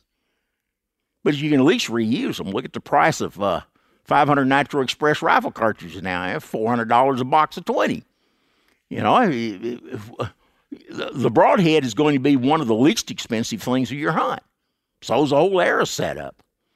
And why people scrimp on the one thing that's going to come in contact with the animal, I have never understood. But they do it. But basically, that's where mechanical advantages come in. Now, I hope that's clear enough you can understand it. Most people really overlook the mechanical advantage of the edge bevel. It's a big one. And another thing is that we talked about I would guess that right now, if we looked at picked a random 10 arrowheads on the internet, that the edge bevel, the angle, might not even be listed under the specifications. Oh, most of the time it's not. It's probably not even a thing that people even think about or know to think about. But that's something we track. In the study, we track the edge bevel of if it's got 6 blades, we're going to have the edge bevel of all 6 blades listed there. Mm-hmm. If it's got bleeder blades, 4-blade with bleeder blades, sometimes they have different angles ground on them. So we've got that all tracked. And that's one of the factors you can look at as what difference does it make. And the one thing that we found when we were looking at single bevel versus double bevel, in absolute identical profile broadheads on the same arrow setup, is that the single bevels will give you more penetration, both in soft tissue and drastically so in bone. Huge difference in bone, because the rotating single bevel will pop the bone. I think that we should you should explain how a single bevel makes itself rotate when it hits an animal and bone. When it's flat on one side, okay, well, we'll put the bevel over here.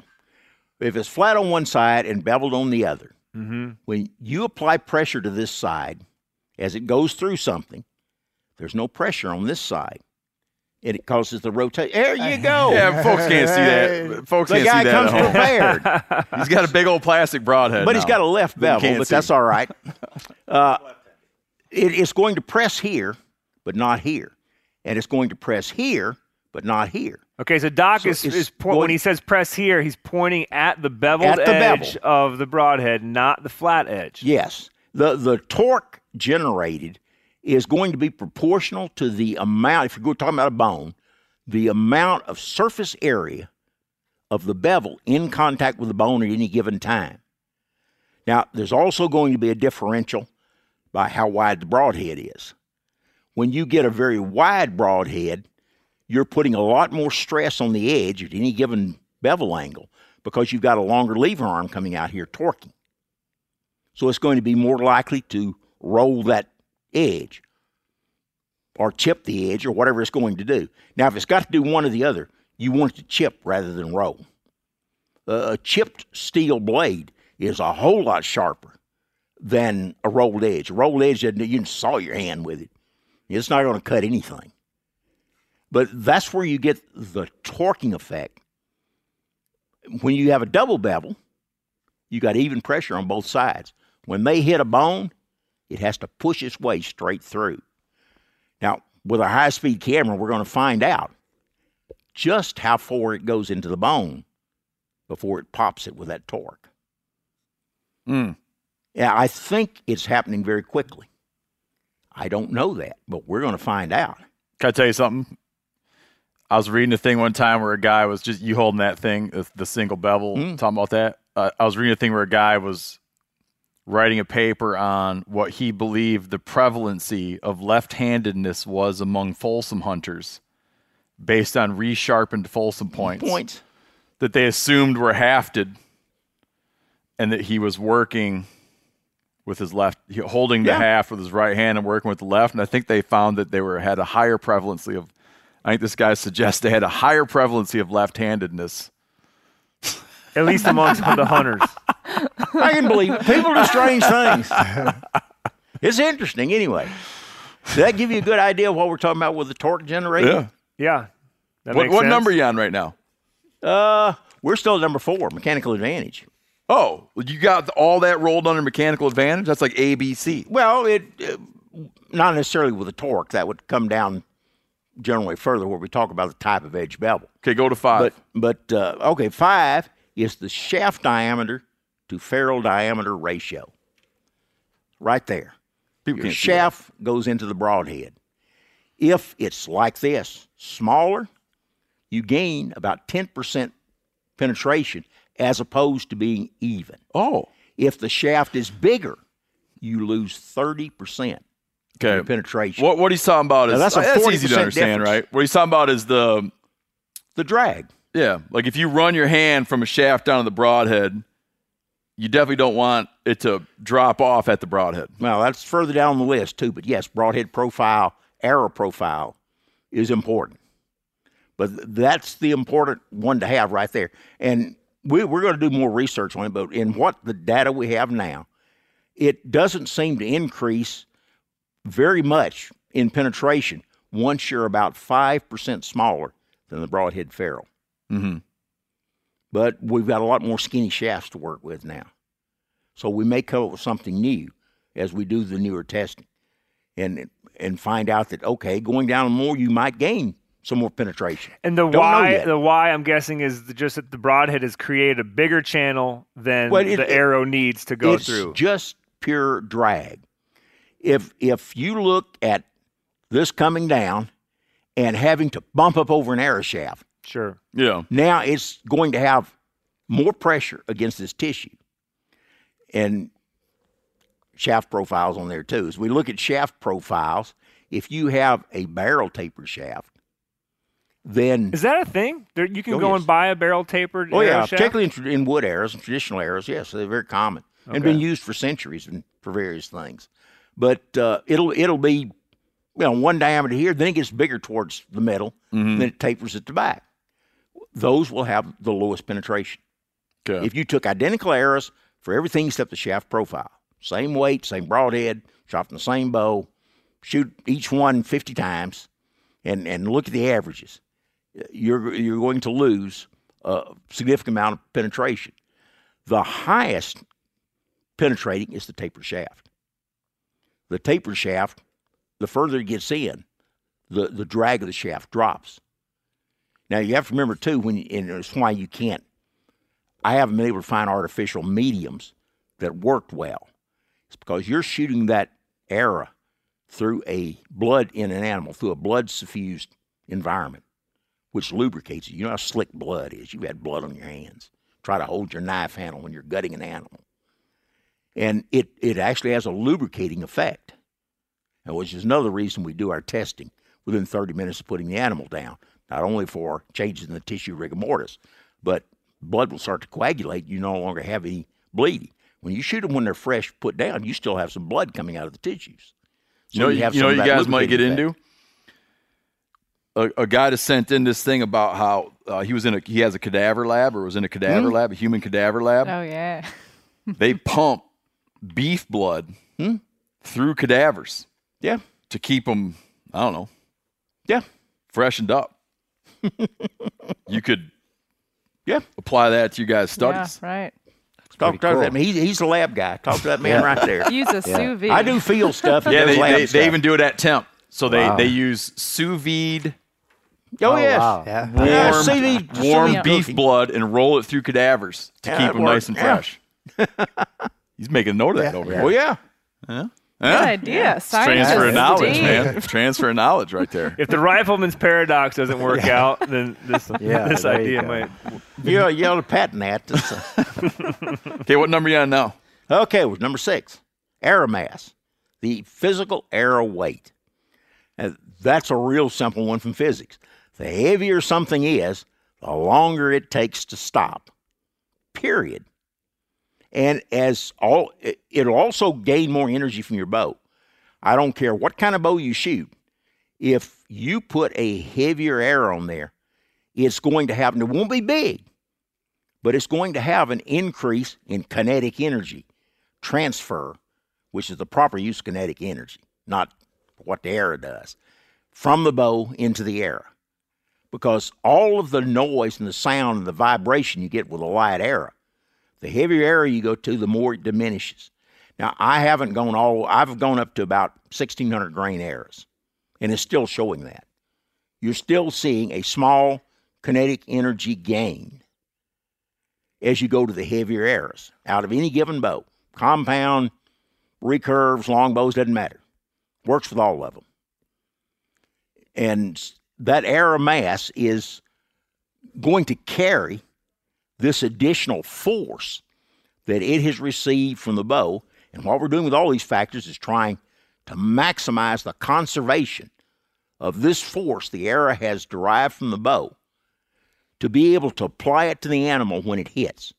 Because this is the end point. This is what really matters, is the terminal ballistics. And, kinetic energy tells you how hard something hit.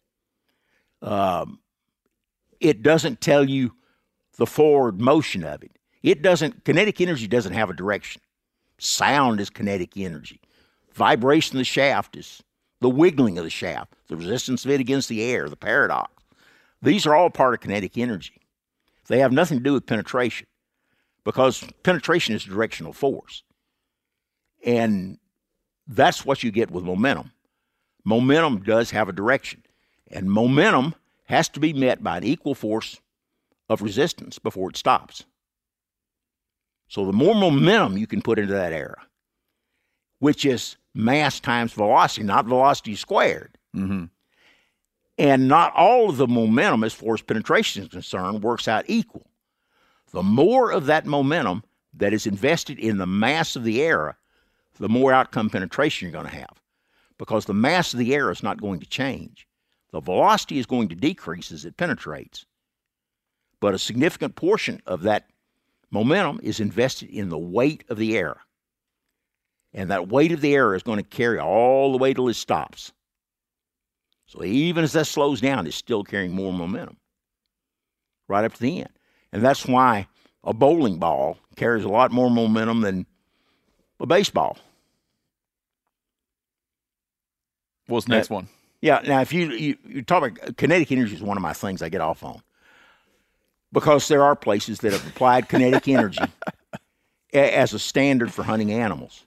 And it is not applicable. I'm sorry, it does not apply. Take a baseball pitcher, a Major League Baseball pitcher, can pitch 96 miles an hour with a softball. If you look at the laws where they applied it to Cape Buffalo, that's legal to hunt Cape Buffalo with. That's enough kinetic energy. They don't penetrate worth a damn on a Cape Buffalo.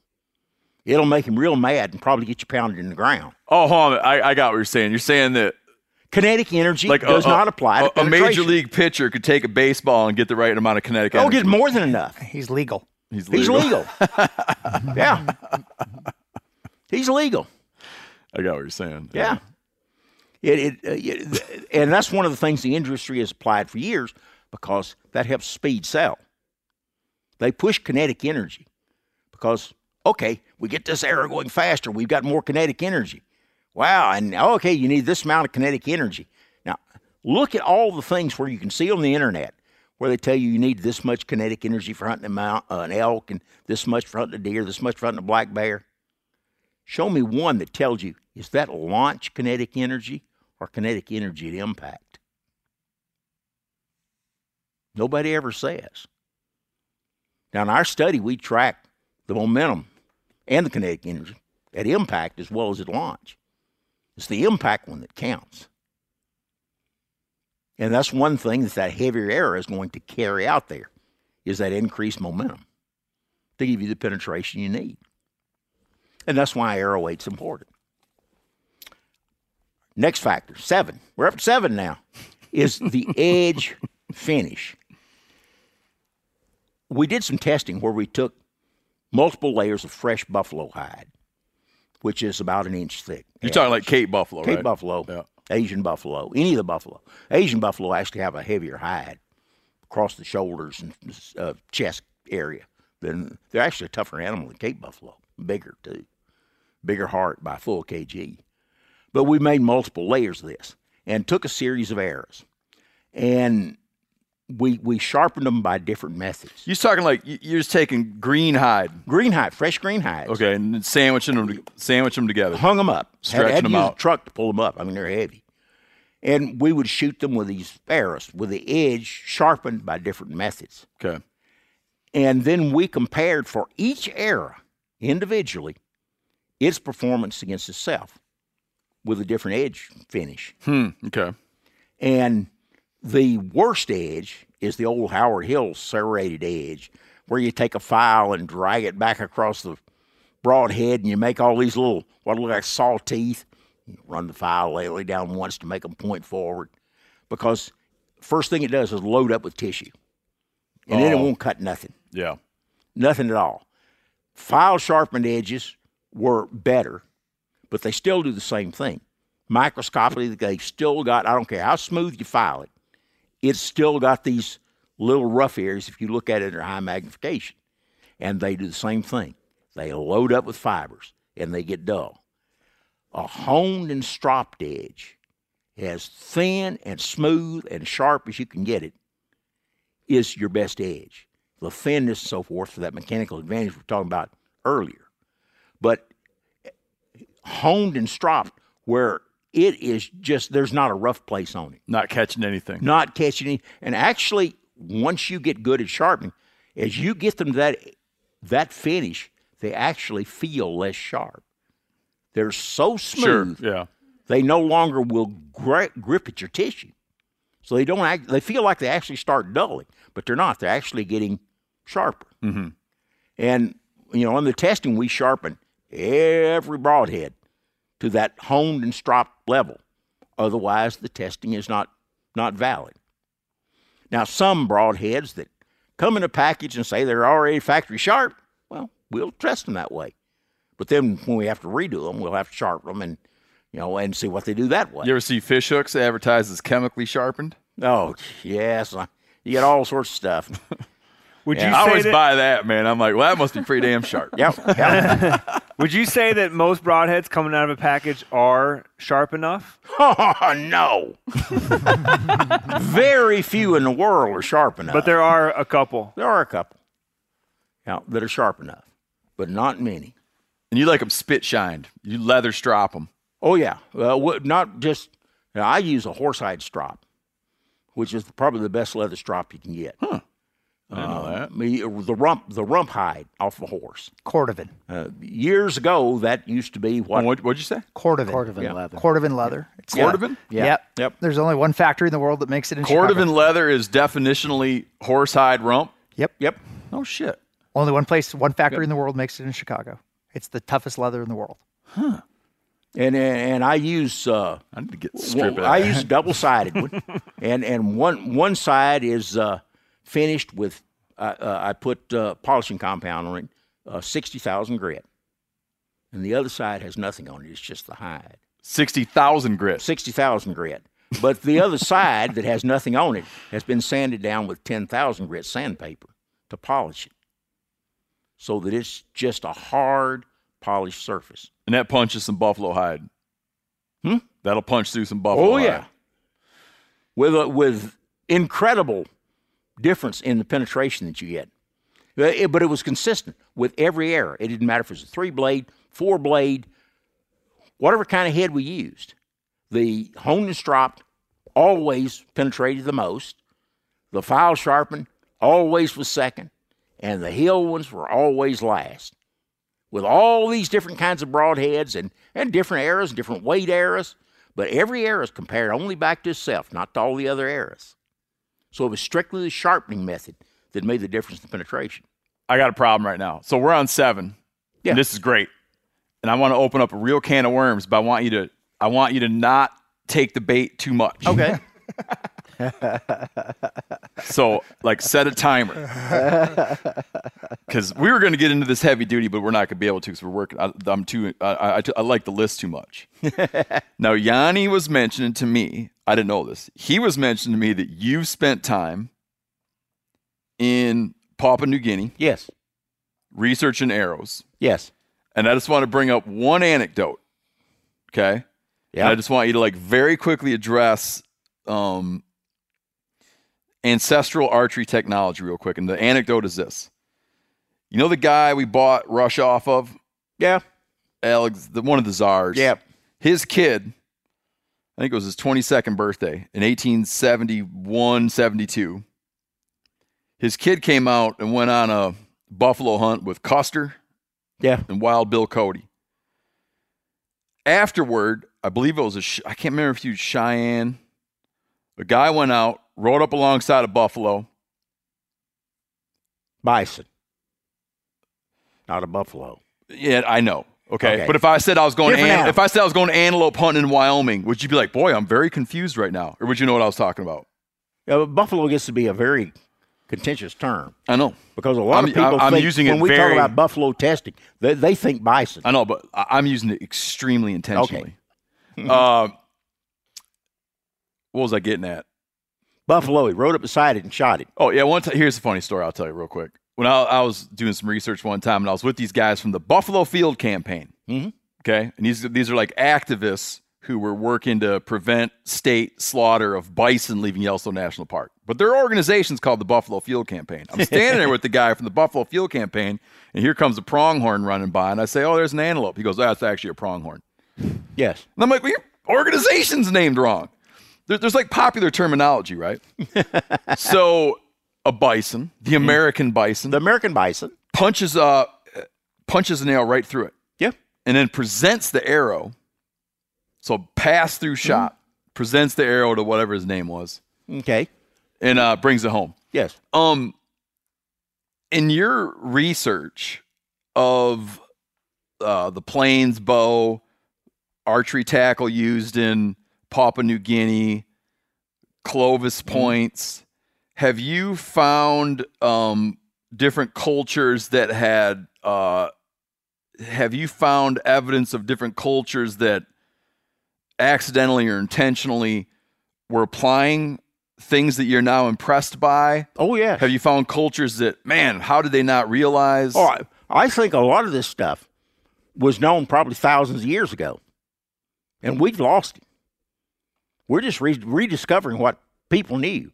If you look at Japanese eras, you look at Chinese eras, these were high FOC eras. Look at the medieval war eras, high FOC eras, high mass. This stuff's been used all around. New Guinea's the perfect and example. Not just because the limitation of the materials, like evidence that there was like intentionally, like could have been different, but was intentionally. The perfect example is New Guinea of intentional, because I examined archery equipment that was pre-World War II. No steel available. The points are made of hardwood. Mm-hmm. The bows were made of black palm. These are beautiful, graceful bows, would not look out of place at a primitive archery shoot now, today. And the arrow shafts were much like we would think of the diameter of an arrow shaft. And the wooden points are quite long, made out of hardwood. But these arrows were, I think the lowest that I measured was about 32%, which would be ultra extreme FOC, going up into the 40%. World War II comes along, and all of a sudden there's rebar, there's steel. Now all the points are made out of steel. They're huge. It looks like a spear. Well, in order to use them, they had to go to a big cane shaft. Now, they make these things, they're 5.5, 6 feet long, these arrows. But even with that big shaft, these points weigh so much. And we're talking the light arrows are on up 3,000, 3,500 grains and go up, well above 4,000 grain arrows. They couldn't get it to tune, and they actually tune their arrows just like we do when we bare shaft, same process, off of their traditional bows. So what do? They changed their entire bow. It is no longer, 60 inches long, beautiful black palm. It is now 7.5 feet long. It's made out of bamboo. It's about that wide. Why is it that wide? Well, if you put that arrow way over here, paradox, that shaft can bend a whole lot more and tune around to straight flight. But they build these heavy arrows. No two arrows are alike because they're just hammering them out. But they'll get up there and shoot that arrow and do just like we do. They'll keep shortening that shaft until it shoots straight. Now, they don't use any fletching. But their FOC on the post-World War II arrows is even heavier. Most of those are above 40% FOC. That's why they can get away with shooting them with no fletching whatsoever. Plus the fact they're not going very fast, which decreases the wind shear on the broadhead. I didn't have any way to measure the velocity. I didn't have a chronograph there, anything like that. And the bows, both the pre-World War II, post-World War II, they said the pre-World War II bows were about as heavy. And just pulling it, I would say it's in the 80-pound range is the typical bow. Mm-hmm. And the velocity, I would suspect, is less than 100 feet per second. And they consider out to 25 meters good shooting range. And these guys are deadly with them. What are they hunting? Rusa deer and pigs. Okay. Those are the two common things. The Rusa deer live out in bald, open country, floodplains. The only stalking you can do is just the roll of the ground. And for whatever reason, they generally stalk 3 guys at a time, but only one shoots. And I watched them, went out with one hunt and watched them from a distance with the binoculars. I probably wasn't good enough stalker to stay with them. And it was about a 25-yard shot the guy took. Now, they traditionally carry 3 arrows. All 3 will be different, and a blunt. And he took his heaviest arrow, which was about 4,500 grains, is the one he chose to shoot. And plunk, drives this big head all the way sticking out the other side of the animal. Of course, the shaft is great big. It stops at the shaft. point's long enough, it's coming out the other side of the rooster deer. Yeah, when Doc's saying the point's long, he's like showing his hands like a foot. So 16, 18 inches. Okay, yeah, long. The short ones will be about a foot. Well, remember those boys in Guyana when they had the tape ear points? Yeah. I mean, it's like, I don't know, 11, 12 inches of hammered thin steel. Yeah. And I asked the guy. He had the best answer I've ever heard. I asked him. He was one of the few that spoke any English. And why he chose that arrow out of his three, because it was the heaviest arrow he had. And best answer there was, works best.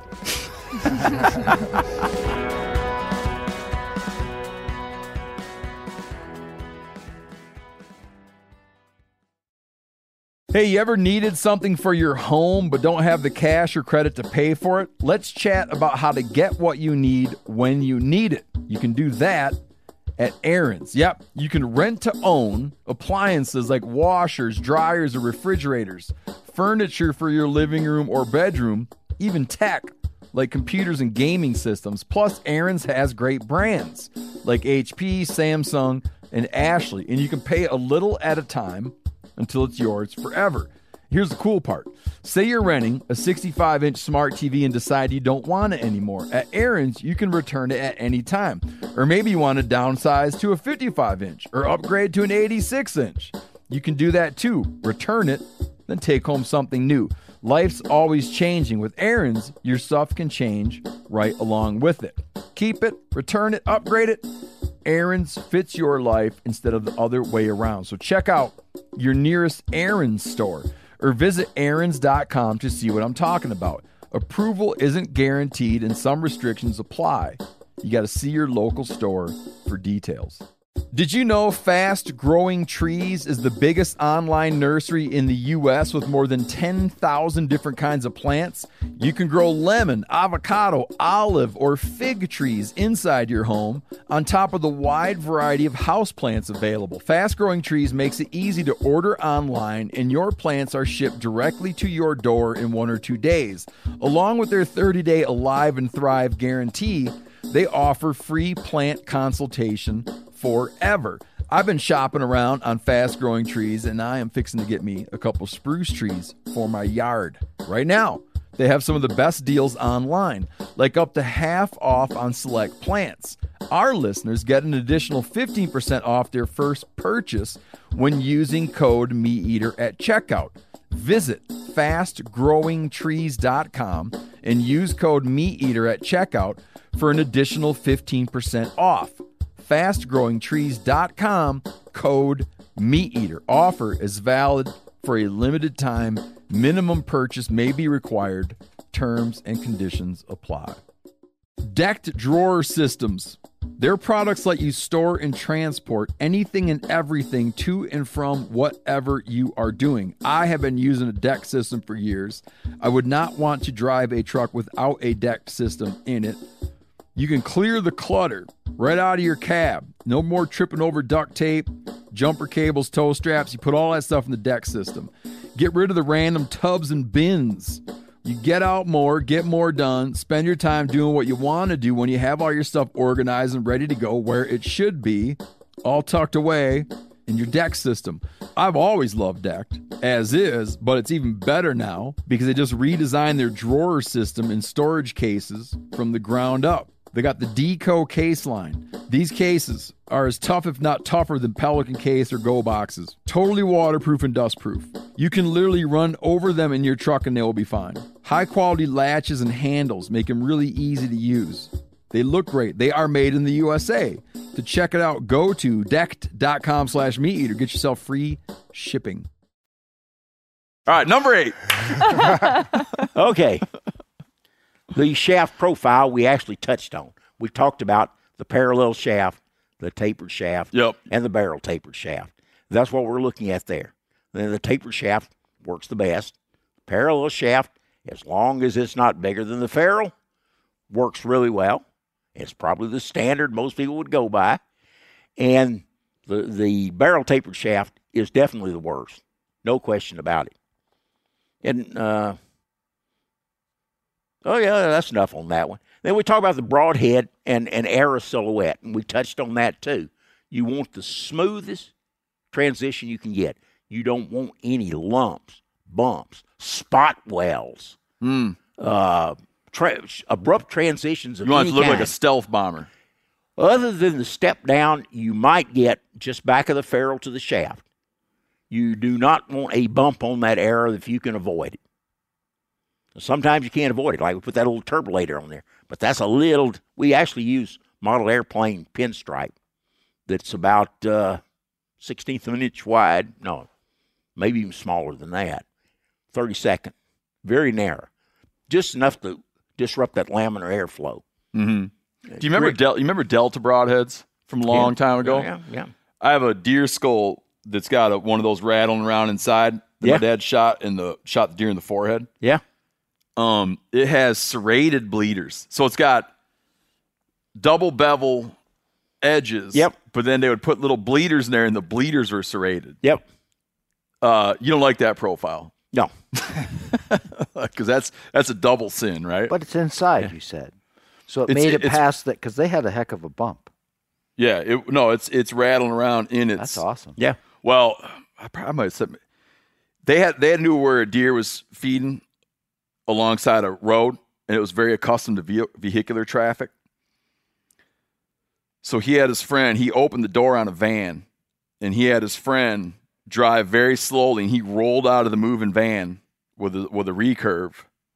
And then that deer would just watch cars go by, and he rolled out of the van while it was moving, rose up and shot, and she took notice of him. She said, swung her head around and it punched her right in the forehead.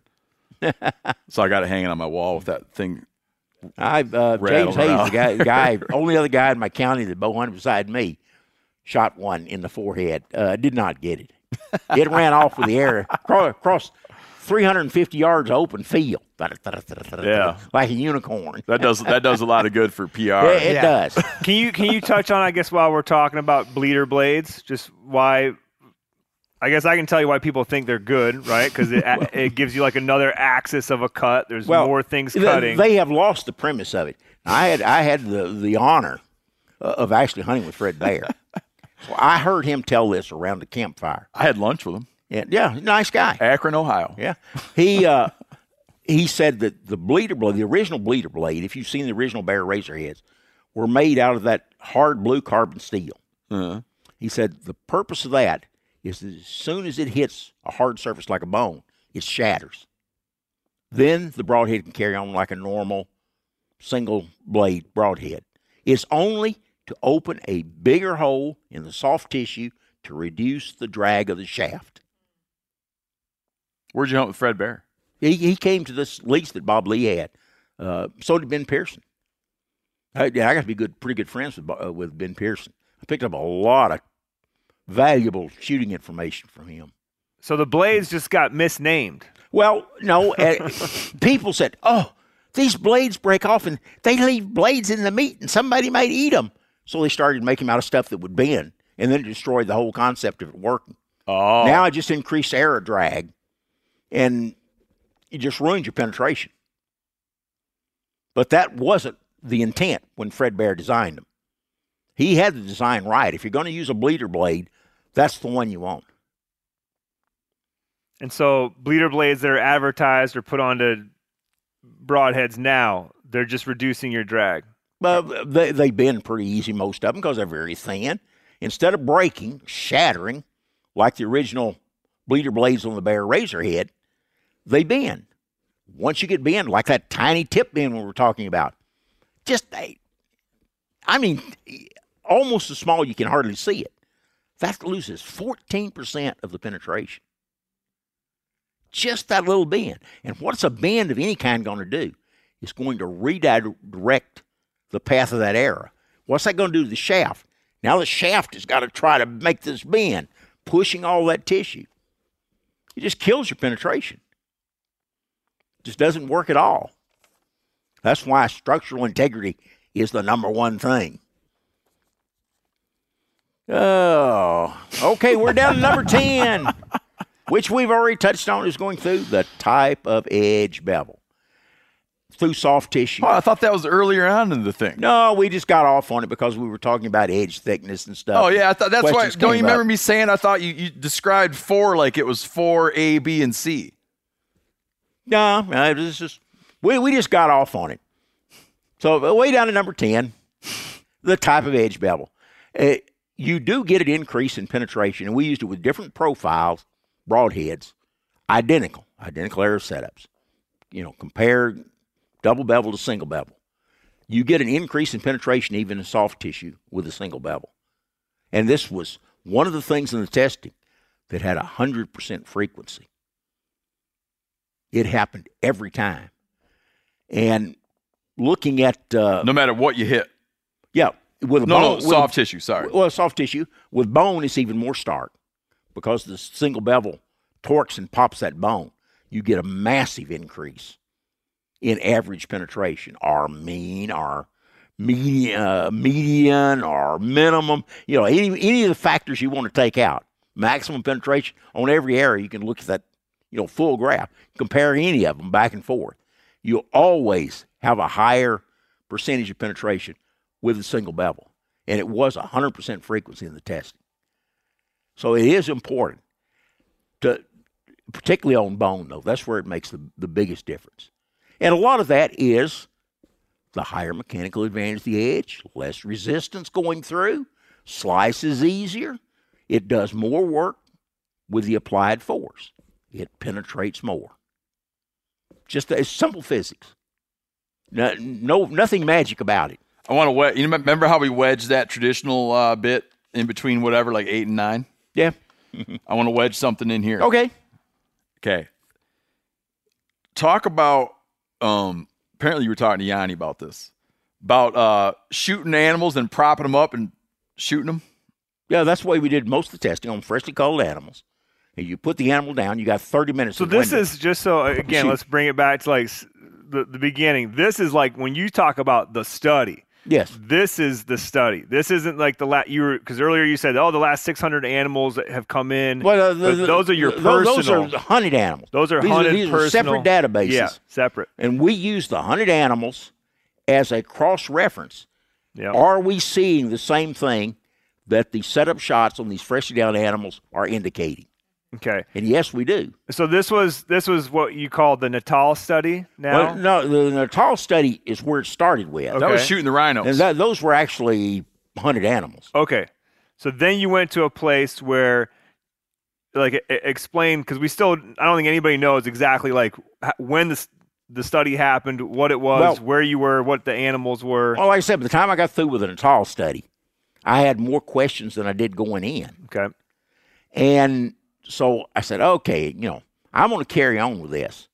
And so I would do as many autopsies on animals as I could. And I made several trips back and forth to Africa, but then it really kicked up when I retired. And the first 4 years I was over there, I spent at least 300 days a year hunting. Now, that was either guiding which I didn't do a lot of, or hunting on my own, shooting animals. And would do buffalo whenever we could. Like we'd go into Mozambique and do the buffalo over there, and collect as much data as we possibly could.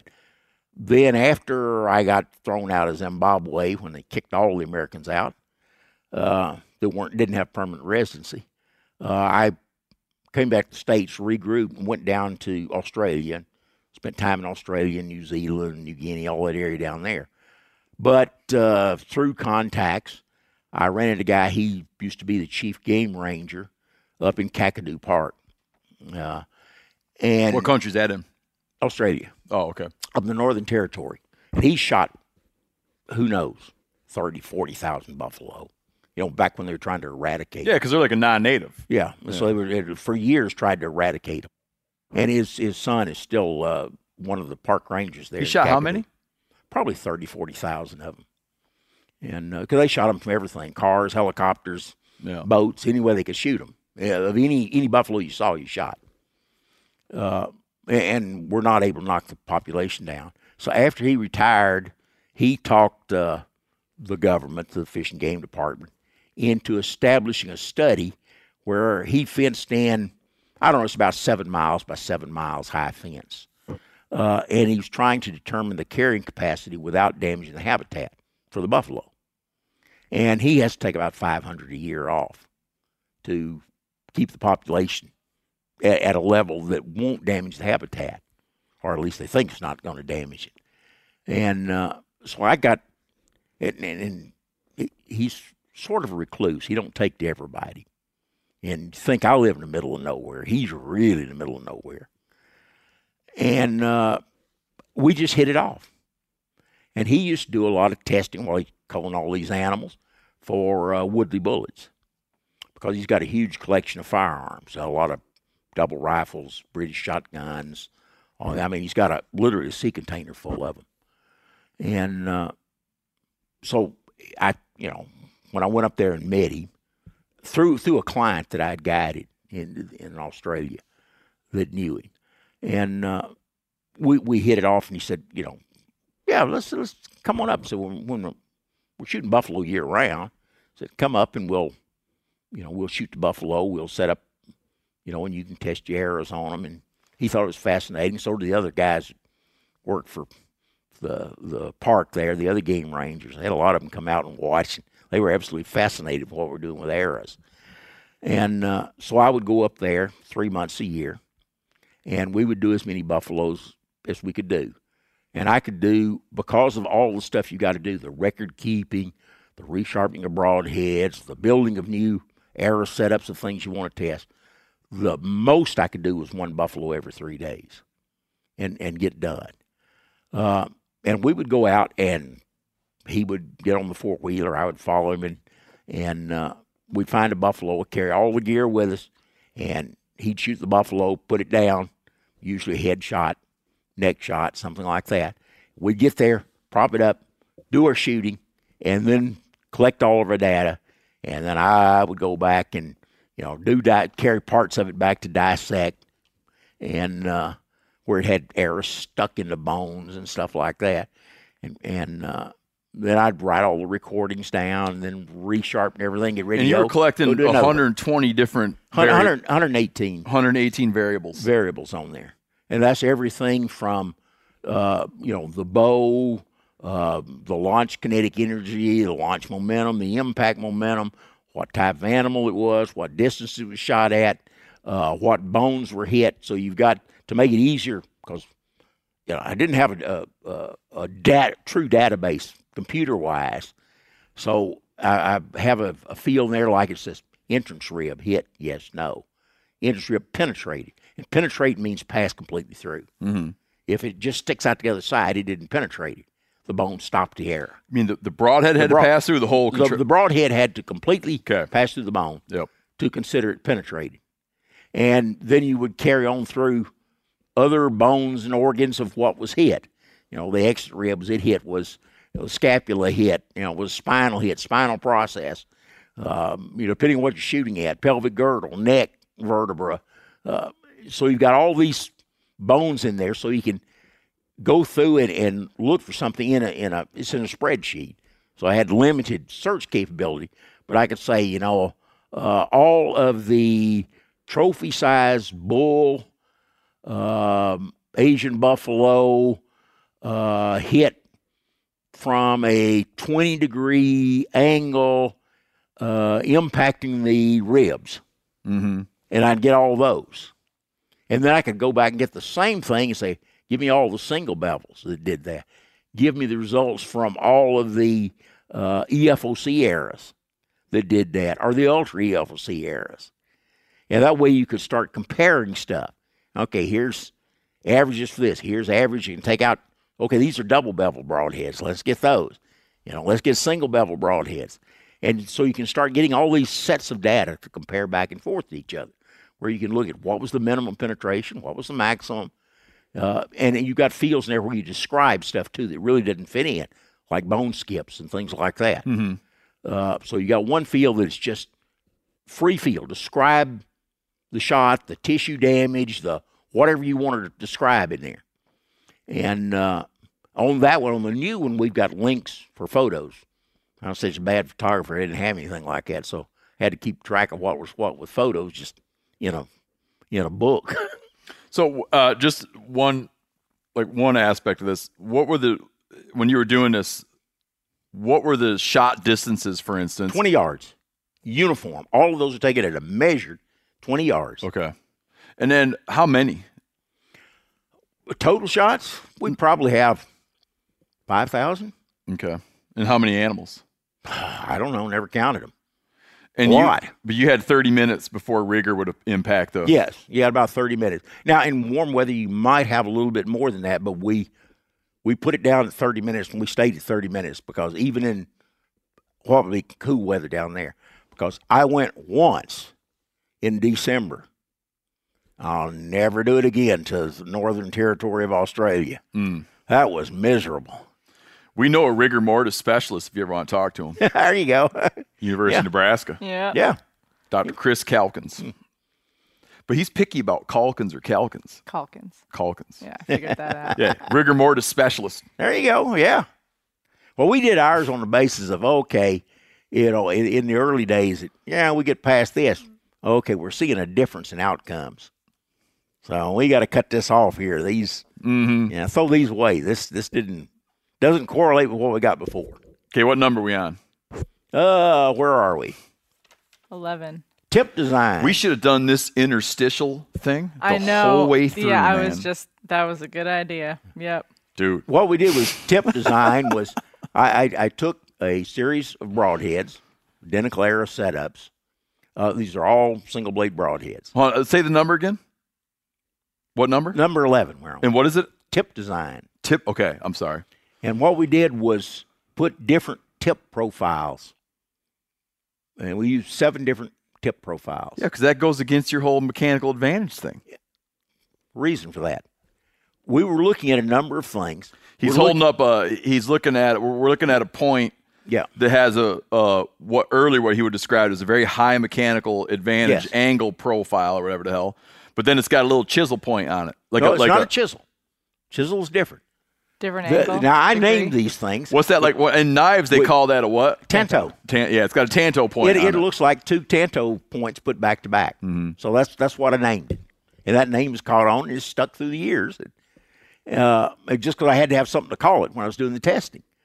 But we tried all the different points, and we were looking at durability and skip angle. Now, skip angle is a big, important factor. That looks like it skipped like all hell. It doesn't. Really?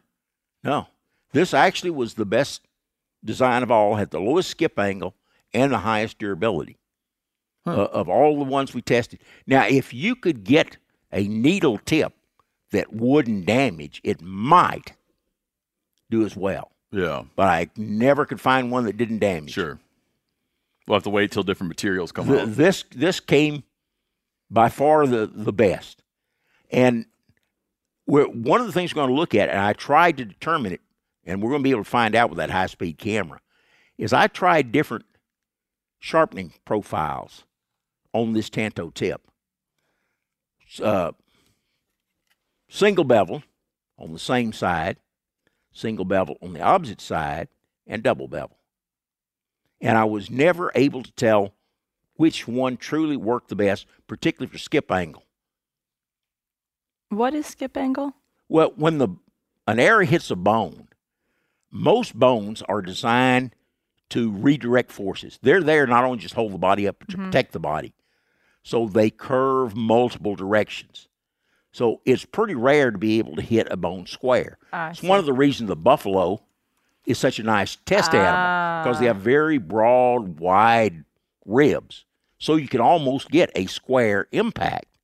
Or, like we did, you put a protractor out here, you take a string, you measure the angle, and you shoot at various angles. So the skip angle describes the angle of the bone, not of the angle of impact between the broadhead and the bone. Got it. Okay.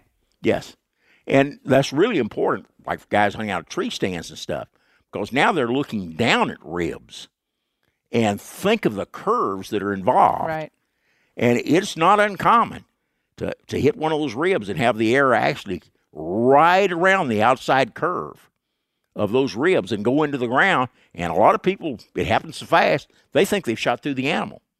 And the arrow never got into the chest cavity. It just went under the skin. Mm-hmm. I think people, from eating beef ribs, people get a wrong idea what a deer's rib looks like. When you actually take a deer's rib out, that son of a bitch is round. Yeah, yeah. It's not a flat face rib. Most ribs are that way. Yeah. Yeah. The bigger the animal gets, the flatter the rib. Elephant rib's got a big flat. Yeah. Giraffe's big flat. Hippo's big flat. Buffalo, a little bit smaller flat. Ours the rhinos are pretty round, flat. aren't they? Ours pretty round. Yeah. The smaller the animal gets, the more round they are. Brown bear's almost perfectly round, right? Yeah. It's real round. I feel like this would be a good time to talk about a bone-busting arrow and whether it's a real thing or if it's a myth. One more, and we'll do that. Okay. Your interstitial didn't work that time, Yanni. I'm fine. Because the next thing coming up, factor number 12, at the bottom of the list, because it's only important when you hit a heavy bone, is an arrow mass or an arrow weight above the heavy bone threshold. Hold on, read that one to me again. It's arrow weight, if you want to think of it that way, above the heavy bone threshold. Okay, that's going to require a lot of explanation. It does, and most people have it wrong because they read what's there and they see 650 grains, heavy bone threshold. And they think, okay, if I got 650 grains of air, it's going to break heavy bone every time. Wrong. What we found is that every broadhead, doesn't matter how poor it is or how good it is, shows an increase, a marked increase, in the bone breaching rate of heavy bone when the arrow mass reaches right at this 650 grain. And it's literally within a few grains, one way or the other, of this 650. And it doesn't seem to vary whether you're shooting a compound or whether you're shooting a longbow or a recurve. Would it vary if you shot it at 100 feet a second or 300 feet a second? Not much at all. Doesn't seem to make any difference at all. When we've tried it, we're going to do some more of it, get some more verification of it. But at some point, it should. If we can get enough force, it should make a difference. But so far, we don't have that. The basic premise is, like we were talking about, the bones are there to protect the body. So they have all of these curves and bends, but they also have articulations. So if they move, they also are flexible. They will flex. So when the arrow hits, it's got to push on this bone long enough to overcome the movement of the bone, the flexion of the bone, before it ever starts to penetrate the bone. Yeah, that's a good point, yeah. And that depends on how long it's able to push. The impulse of force. And it's strictly weight related. So if you took a real poor broadhead bone, give me an example. Took a Muzzy. Bad to the bone. Yeah, it's bad to the bone, all right. Okay, it's going to have a pretty low penetration in heavy bone. It's not a great broadhead for breaching heavy bone. Okay. And it might give you 20% below the heavy bone threshold. Get it above the heavy bone threshold, it might jump to 26, 27%. But you take the best broadheads, and it doesn't matter if they're single bevel or double bevel. The best designed broadheads, good mechanical advantage, 2.6 or higher, seemed to be where the cutoff was on there, was 2.6. Below the heavy bone threshold, they might have a 70, 80, 85% bone breaching rate. Yet the threshold is 100%. And it's consistently 100%. And it doesn't matter if I shoot it with a 40-pound recurve or I shoot it with a compound. It worked. The FOC of the arrow had no effect on heavy bone threshold. Strictly how long it was able to push on the bone. But once you can breach that bone, then that FOC becomes really important. Because the post-breaching penetration is going to depend on that FOC, because now that arrow is flying again. It's flying while it's pushing on that bone, too. Yeah. But it's also going to slow down the back of it, want to flex. FOC has a lot of that reduced impact paradox we were talking about. So it's going to cut down the drag a lot once we breach that bone. But that's where the heavy bone threshold comes in. It does not mean that you can take a Muzzy and put it on a 650 grain arrow and go out and break elk shoulders. Ain't going to happen. Mm-hmm. But you put a good broadhead, quality steel, durable, spit shined, stropped, honed, durable point on there that's not going to be skidding off bones everywhere. And yes, 100%. When we looked at the penetration maximized arrows, these were all EFOC arrows. I don't think there were any ultras in there at all. And we're using several different bows. We had 196 shots. 18% of those with a 40-pound Bear Formula Silver recurve, traveling at a velocity of a massive 119 feet per second, shot at 20 yards on buffalo, and all the way up to 82-pound bow. So we had the 40-pound, we had a 54-pound longbow, we had a 64-pound longbow, 62-pound longbow, 70-pound longbow, and 82-pound. And all of these arrows had 100% breaching rate, 196 shots on trophy size. Consecutive trophy size buffalo. What bone? This is through the ribs, which is about 0.8 inch, 0.8 of an inch of pretty solid bone. So heavier than the scapula on an elk. Oh, yeah. Yeah, heavier than the scapula on an elk. Absolutely. And all of these arrows would have been every factor on there. Penetration maximized. Mm-hmm. Okay, let's do this real quick. Okay. What should folks be like? What should folks be using? Well, that depends on what they're willing to live with. Any factor you use, think of these as a toolbox. Mm-hmm. Any factor you pull off that list and add to your arrow that you're currently using is going to improve the performance of that arrow. But what do you mean what they're willing to live with? Well, some people won't. They have this mindset that, oh, if I shoot a 650 grain arrow, my trajectory is just going boom. If I shoot, you hear it all the time, if I shoot an EFOC arrow, it's just going to go out there and nosedive. It doesn't. It actually shoots flatter. If you take two arrows that are the exact same except for the FOC, mm-hmm. shot out of the same bow, the FOC or Ultra EFOC arrow is going to shoot flatter.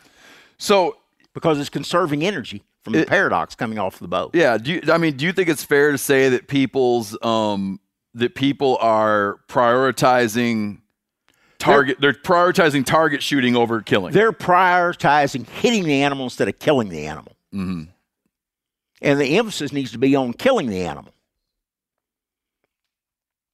And we tried to talk about, a little bit with some of the new stuff that we've got a couple of videos out now that Daryl and Troy did. The parabola of the shot. The lighter arrow, as it goes out, once it starts to lose velocity, the heavier arrow, even though it's slower, doesn't do that. It doesn't nosedive like that. It carries it on through.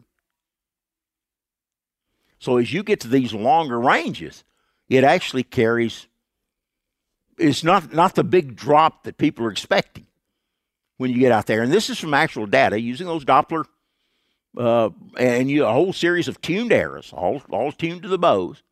So we're starting to collect the hard data on this that it's not what people are thinking it is. And the pin gaps, if you look at the pin gaps with the light arrows, they go like this. You get longer range, you get bigger and bigger pin gaps. Mm-hmm. With these heavy arrows, you don't. The pin gaps stay consistent all the way down because it's carrying that parabola of the trajectory out better. You could probably explain this better than me. That my forte is from when it hits till it gets out the animal. So, what would be like in your mind? If you're just going to throw out some like hard and fast, okay? People should be thinking about if they're focusing on killing the animal, they should be thinking about broadheads and the what. They should be thinking about these factors and what they do to their arrow performance, and the what grain Weight. Well, myself, 650 grains. I will not shoot an arrow below that at game. And what weight broadhead? I try to get the highest FOC I can with the lightest shaft. So I generally am using 300 grain plus broadheads on brass or steel inserts to get as much weight as I can up front, generally sometimes with internal footing behind that in the shaft or a collar on the front to help the shaft not being driven in and keep it from fracturing up front. But I'm trying to what I'm trying to do is get as much weight into this little ball as I can. If you could make all the weight of that arrow a neutron size, sucker will penetrate through a tank. Won't it? It'd be pretty darn close. Now, neutron bombs do it. Yeah. Sounds like bow hunters need a science lesson. Well, a lot of it does because this stuff has been sold to them in magazines for the last 70 years. That, speed, light, fast, multi-blade broadheads, they cut bigger holes, they bleed more. Now, I tried doing some blood trail data. And with the setup animals, you don't get a lot of it. But if I had to put it down, the blood trail has no bearing on the broadhead you use. What's going to matter is where you hit that animal, what you hit inside that animal, do you have an exit wound, and where's that exit wound located? If you've got a high entrance, high exit, you could have 15 blades, you could have a poor blood trail. If you hit him in the back and it comes out his sternum, I don't care if you're shooting a field point, you're going to have a blood trail. You know, that's interesting. I had a client once hit an elk with like a 338 Win Mag, I believe it was. Hit him high. Yeah. Eventually, we found him, but guess what? We didn't have any not a drop of blood. Same thing happens with guns. Yeah. Not a bit of difference. Just because all the blood's inside the cavity. Yep. Yeah. It's got to fill up. They're bleeding, but yeah, it takes a while to fill all that chest cavity up. That's a big pot of blood. That blood is going to collect in there and it's going to collapse the lungs. Now, so not only is he dying from loss of blood, but it's going to get to the point where it's harder and harder for him to travel. And that's what you're trying to do. That's why you want, hopefully, 2 holes through the lungs. If you can get that, then you get that pneumothorax, you start to collapse those lungs, and he doesn't travel as far. All right, tell everybody how to find you. Well, you need to go to ashbybowhunting.org. We are a 501c3 nonprofit.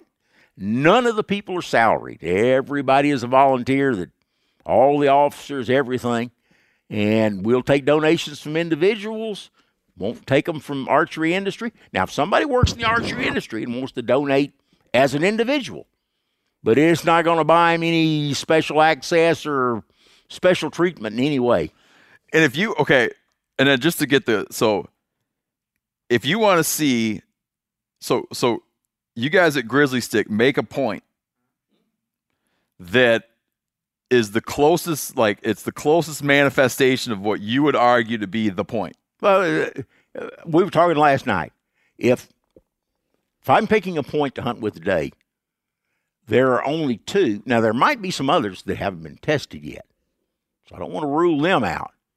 But ones that have been tested thoroughly that I know work, there's only 2 that I would use.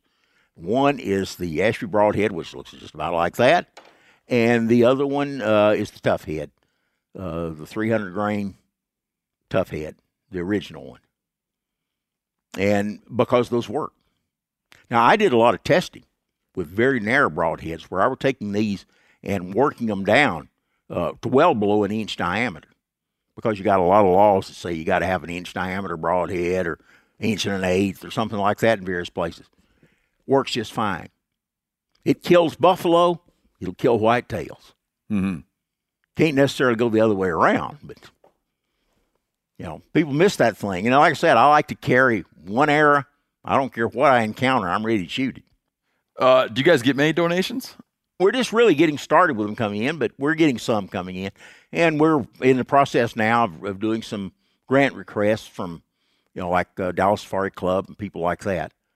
And you don't feel that's gonna lead to industry manipulation? Nope. It's gonna have to be a grant and no strings attached. Period. Got it.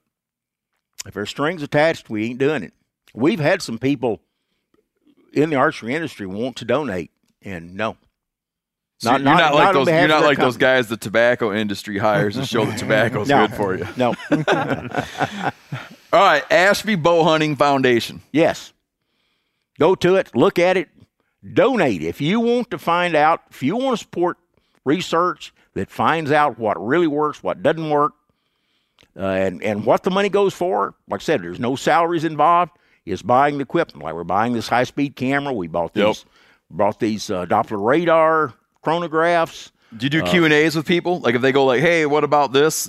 Do you reply to them? Oh, yeah. Yeah, we've got a place in there that they can ask questions, and we'll give them answers, what answers we can give them. And the guys volunteer a lot of time. They build, even to the point of building up arrow setups for people, that are going to hunt a Cape buffalo or something and have never done it. So they actually do a lot of hands-on for individuals too. And it's called Ask Ashby, but yeah. it's routed to whichever one of us on the board is most qualified to answer the question. Because my hands are getting where I can hardly do anything with them. If they can answer it, they answer it. If they can't, it comes to me. Yeah, got it. And if I can't answer it, I tell them I don't know. We're doing testing on it, or hey, that's something we're going to add to the testing. That's a good idea. People are good about doing that. And we have become involved with one of the big things with Texas Parks and Wildlife. We're affiliated with them. So we put on programs teaching this type stuff to the bow hunter education instructors. So we train them in that. And we work with FASA, the Professional Hunter Association of South Africa, and the one in Namibia also. And we're trying to set up one in Zambia, working with that. We supplied a lot of information that went over to Russia, where they legalized bow hunting last year, and looking at Germany, looking at some other places that we're trying to system with information. Botswana. With the data we have, Botswana. And so we're trying to, reach out that way. So we not only try to work with government agencies, and just recently, we sent out letters to every state fish and game department, telling them what we're doing with Texas Parks and Wildlife and seeing if we can assist them. And we've had replies back from, 2 or 3 or 4. Absolutely. There's just not a lot of people that have information for those guys that want to go out and educate people. And so when we've been able to supply that information for them, they've been starving for it. It almost seems like a lot of the guys, and just they're looking for ways to better educate their students when they're going through the hows and whys of what's going on besides just shooting them. Thanks, Doc. Appreciate it. Welcome. Yeah, My pleasure. Thanks. Ashby Bow Hunting Foundation. Check them out. Donate. Send a donation. All right, everybody.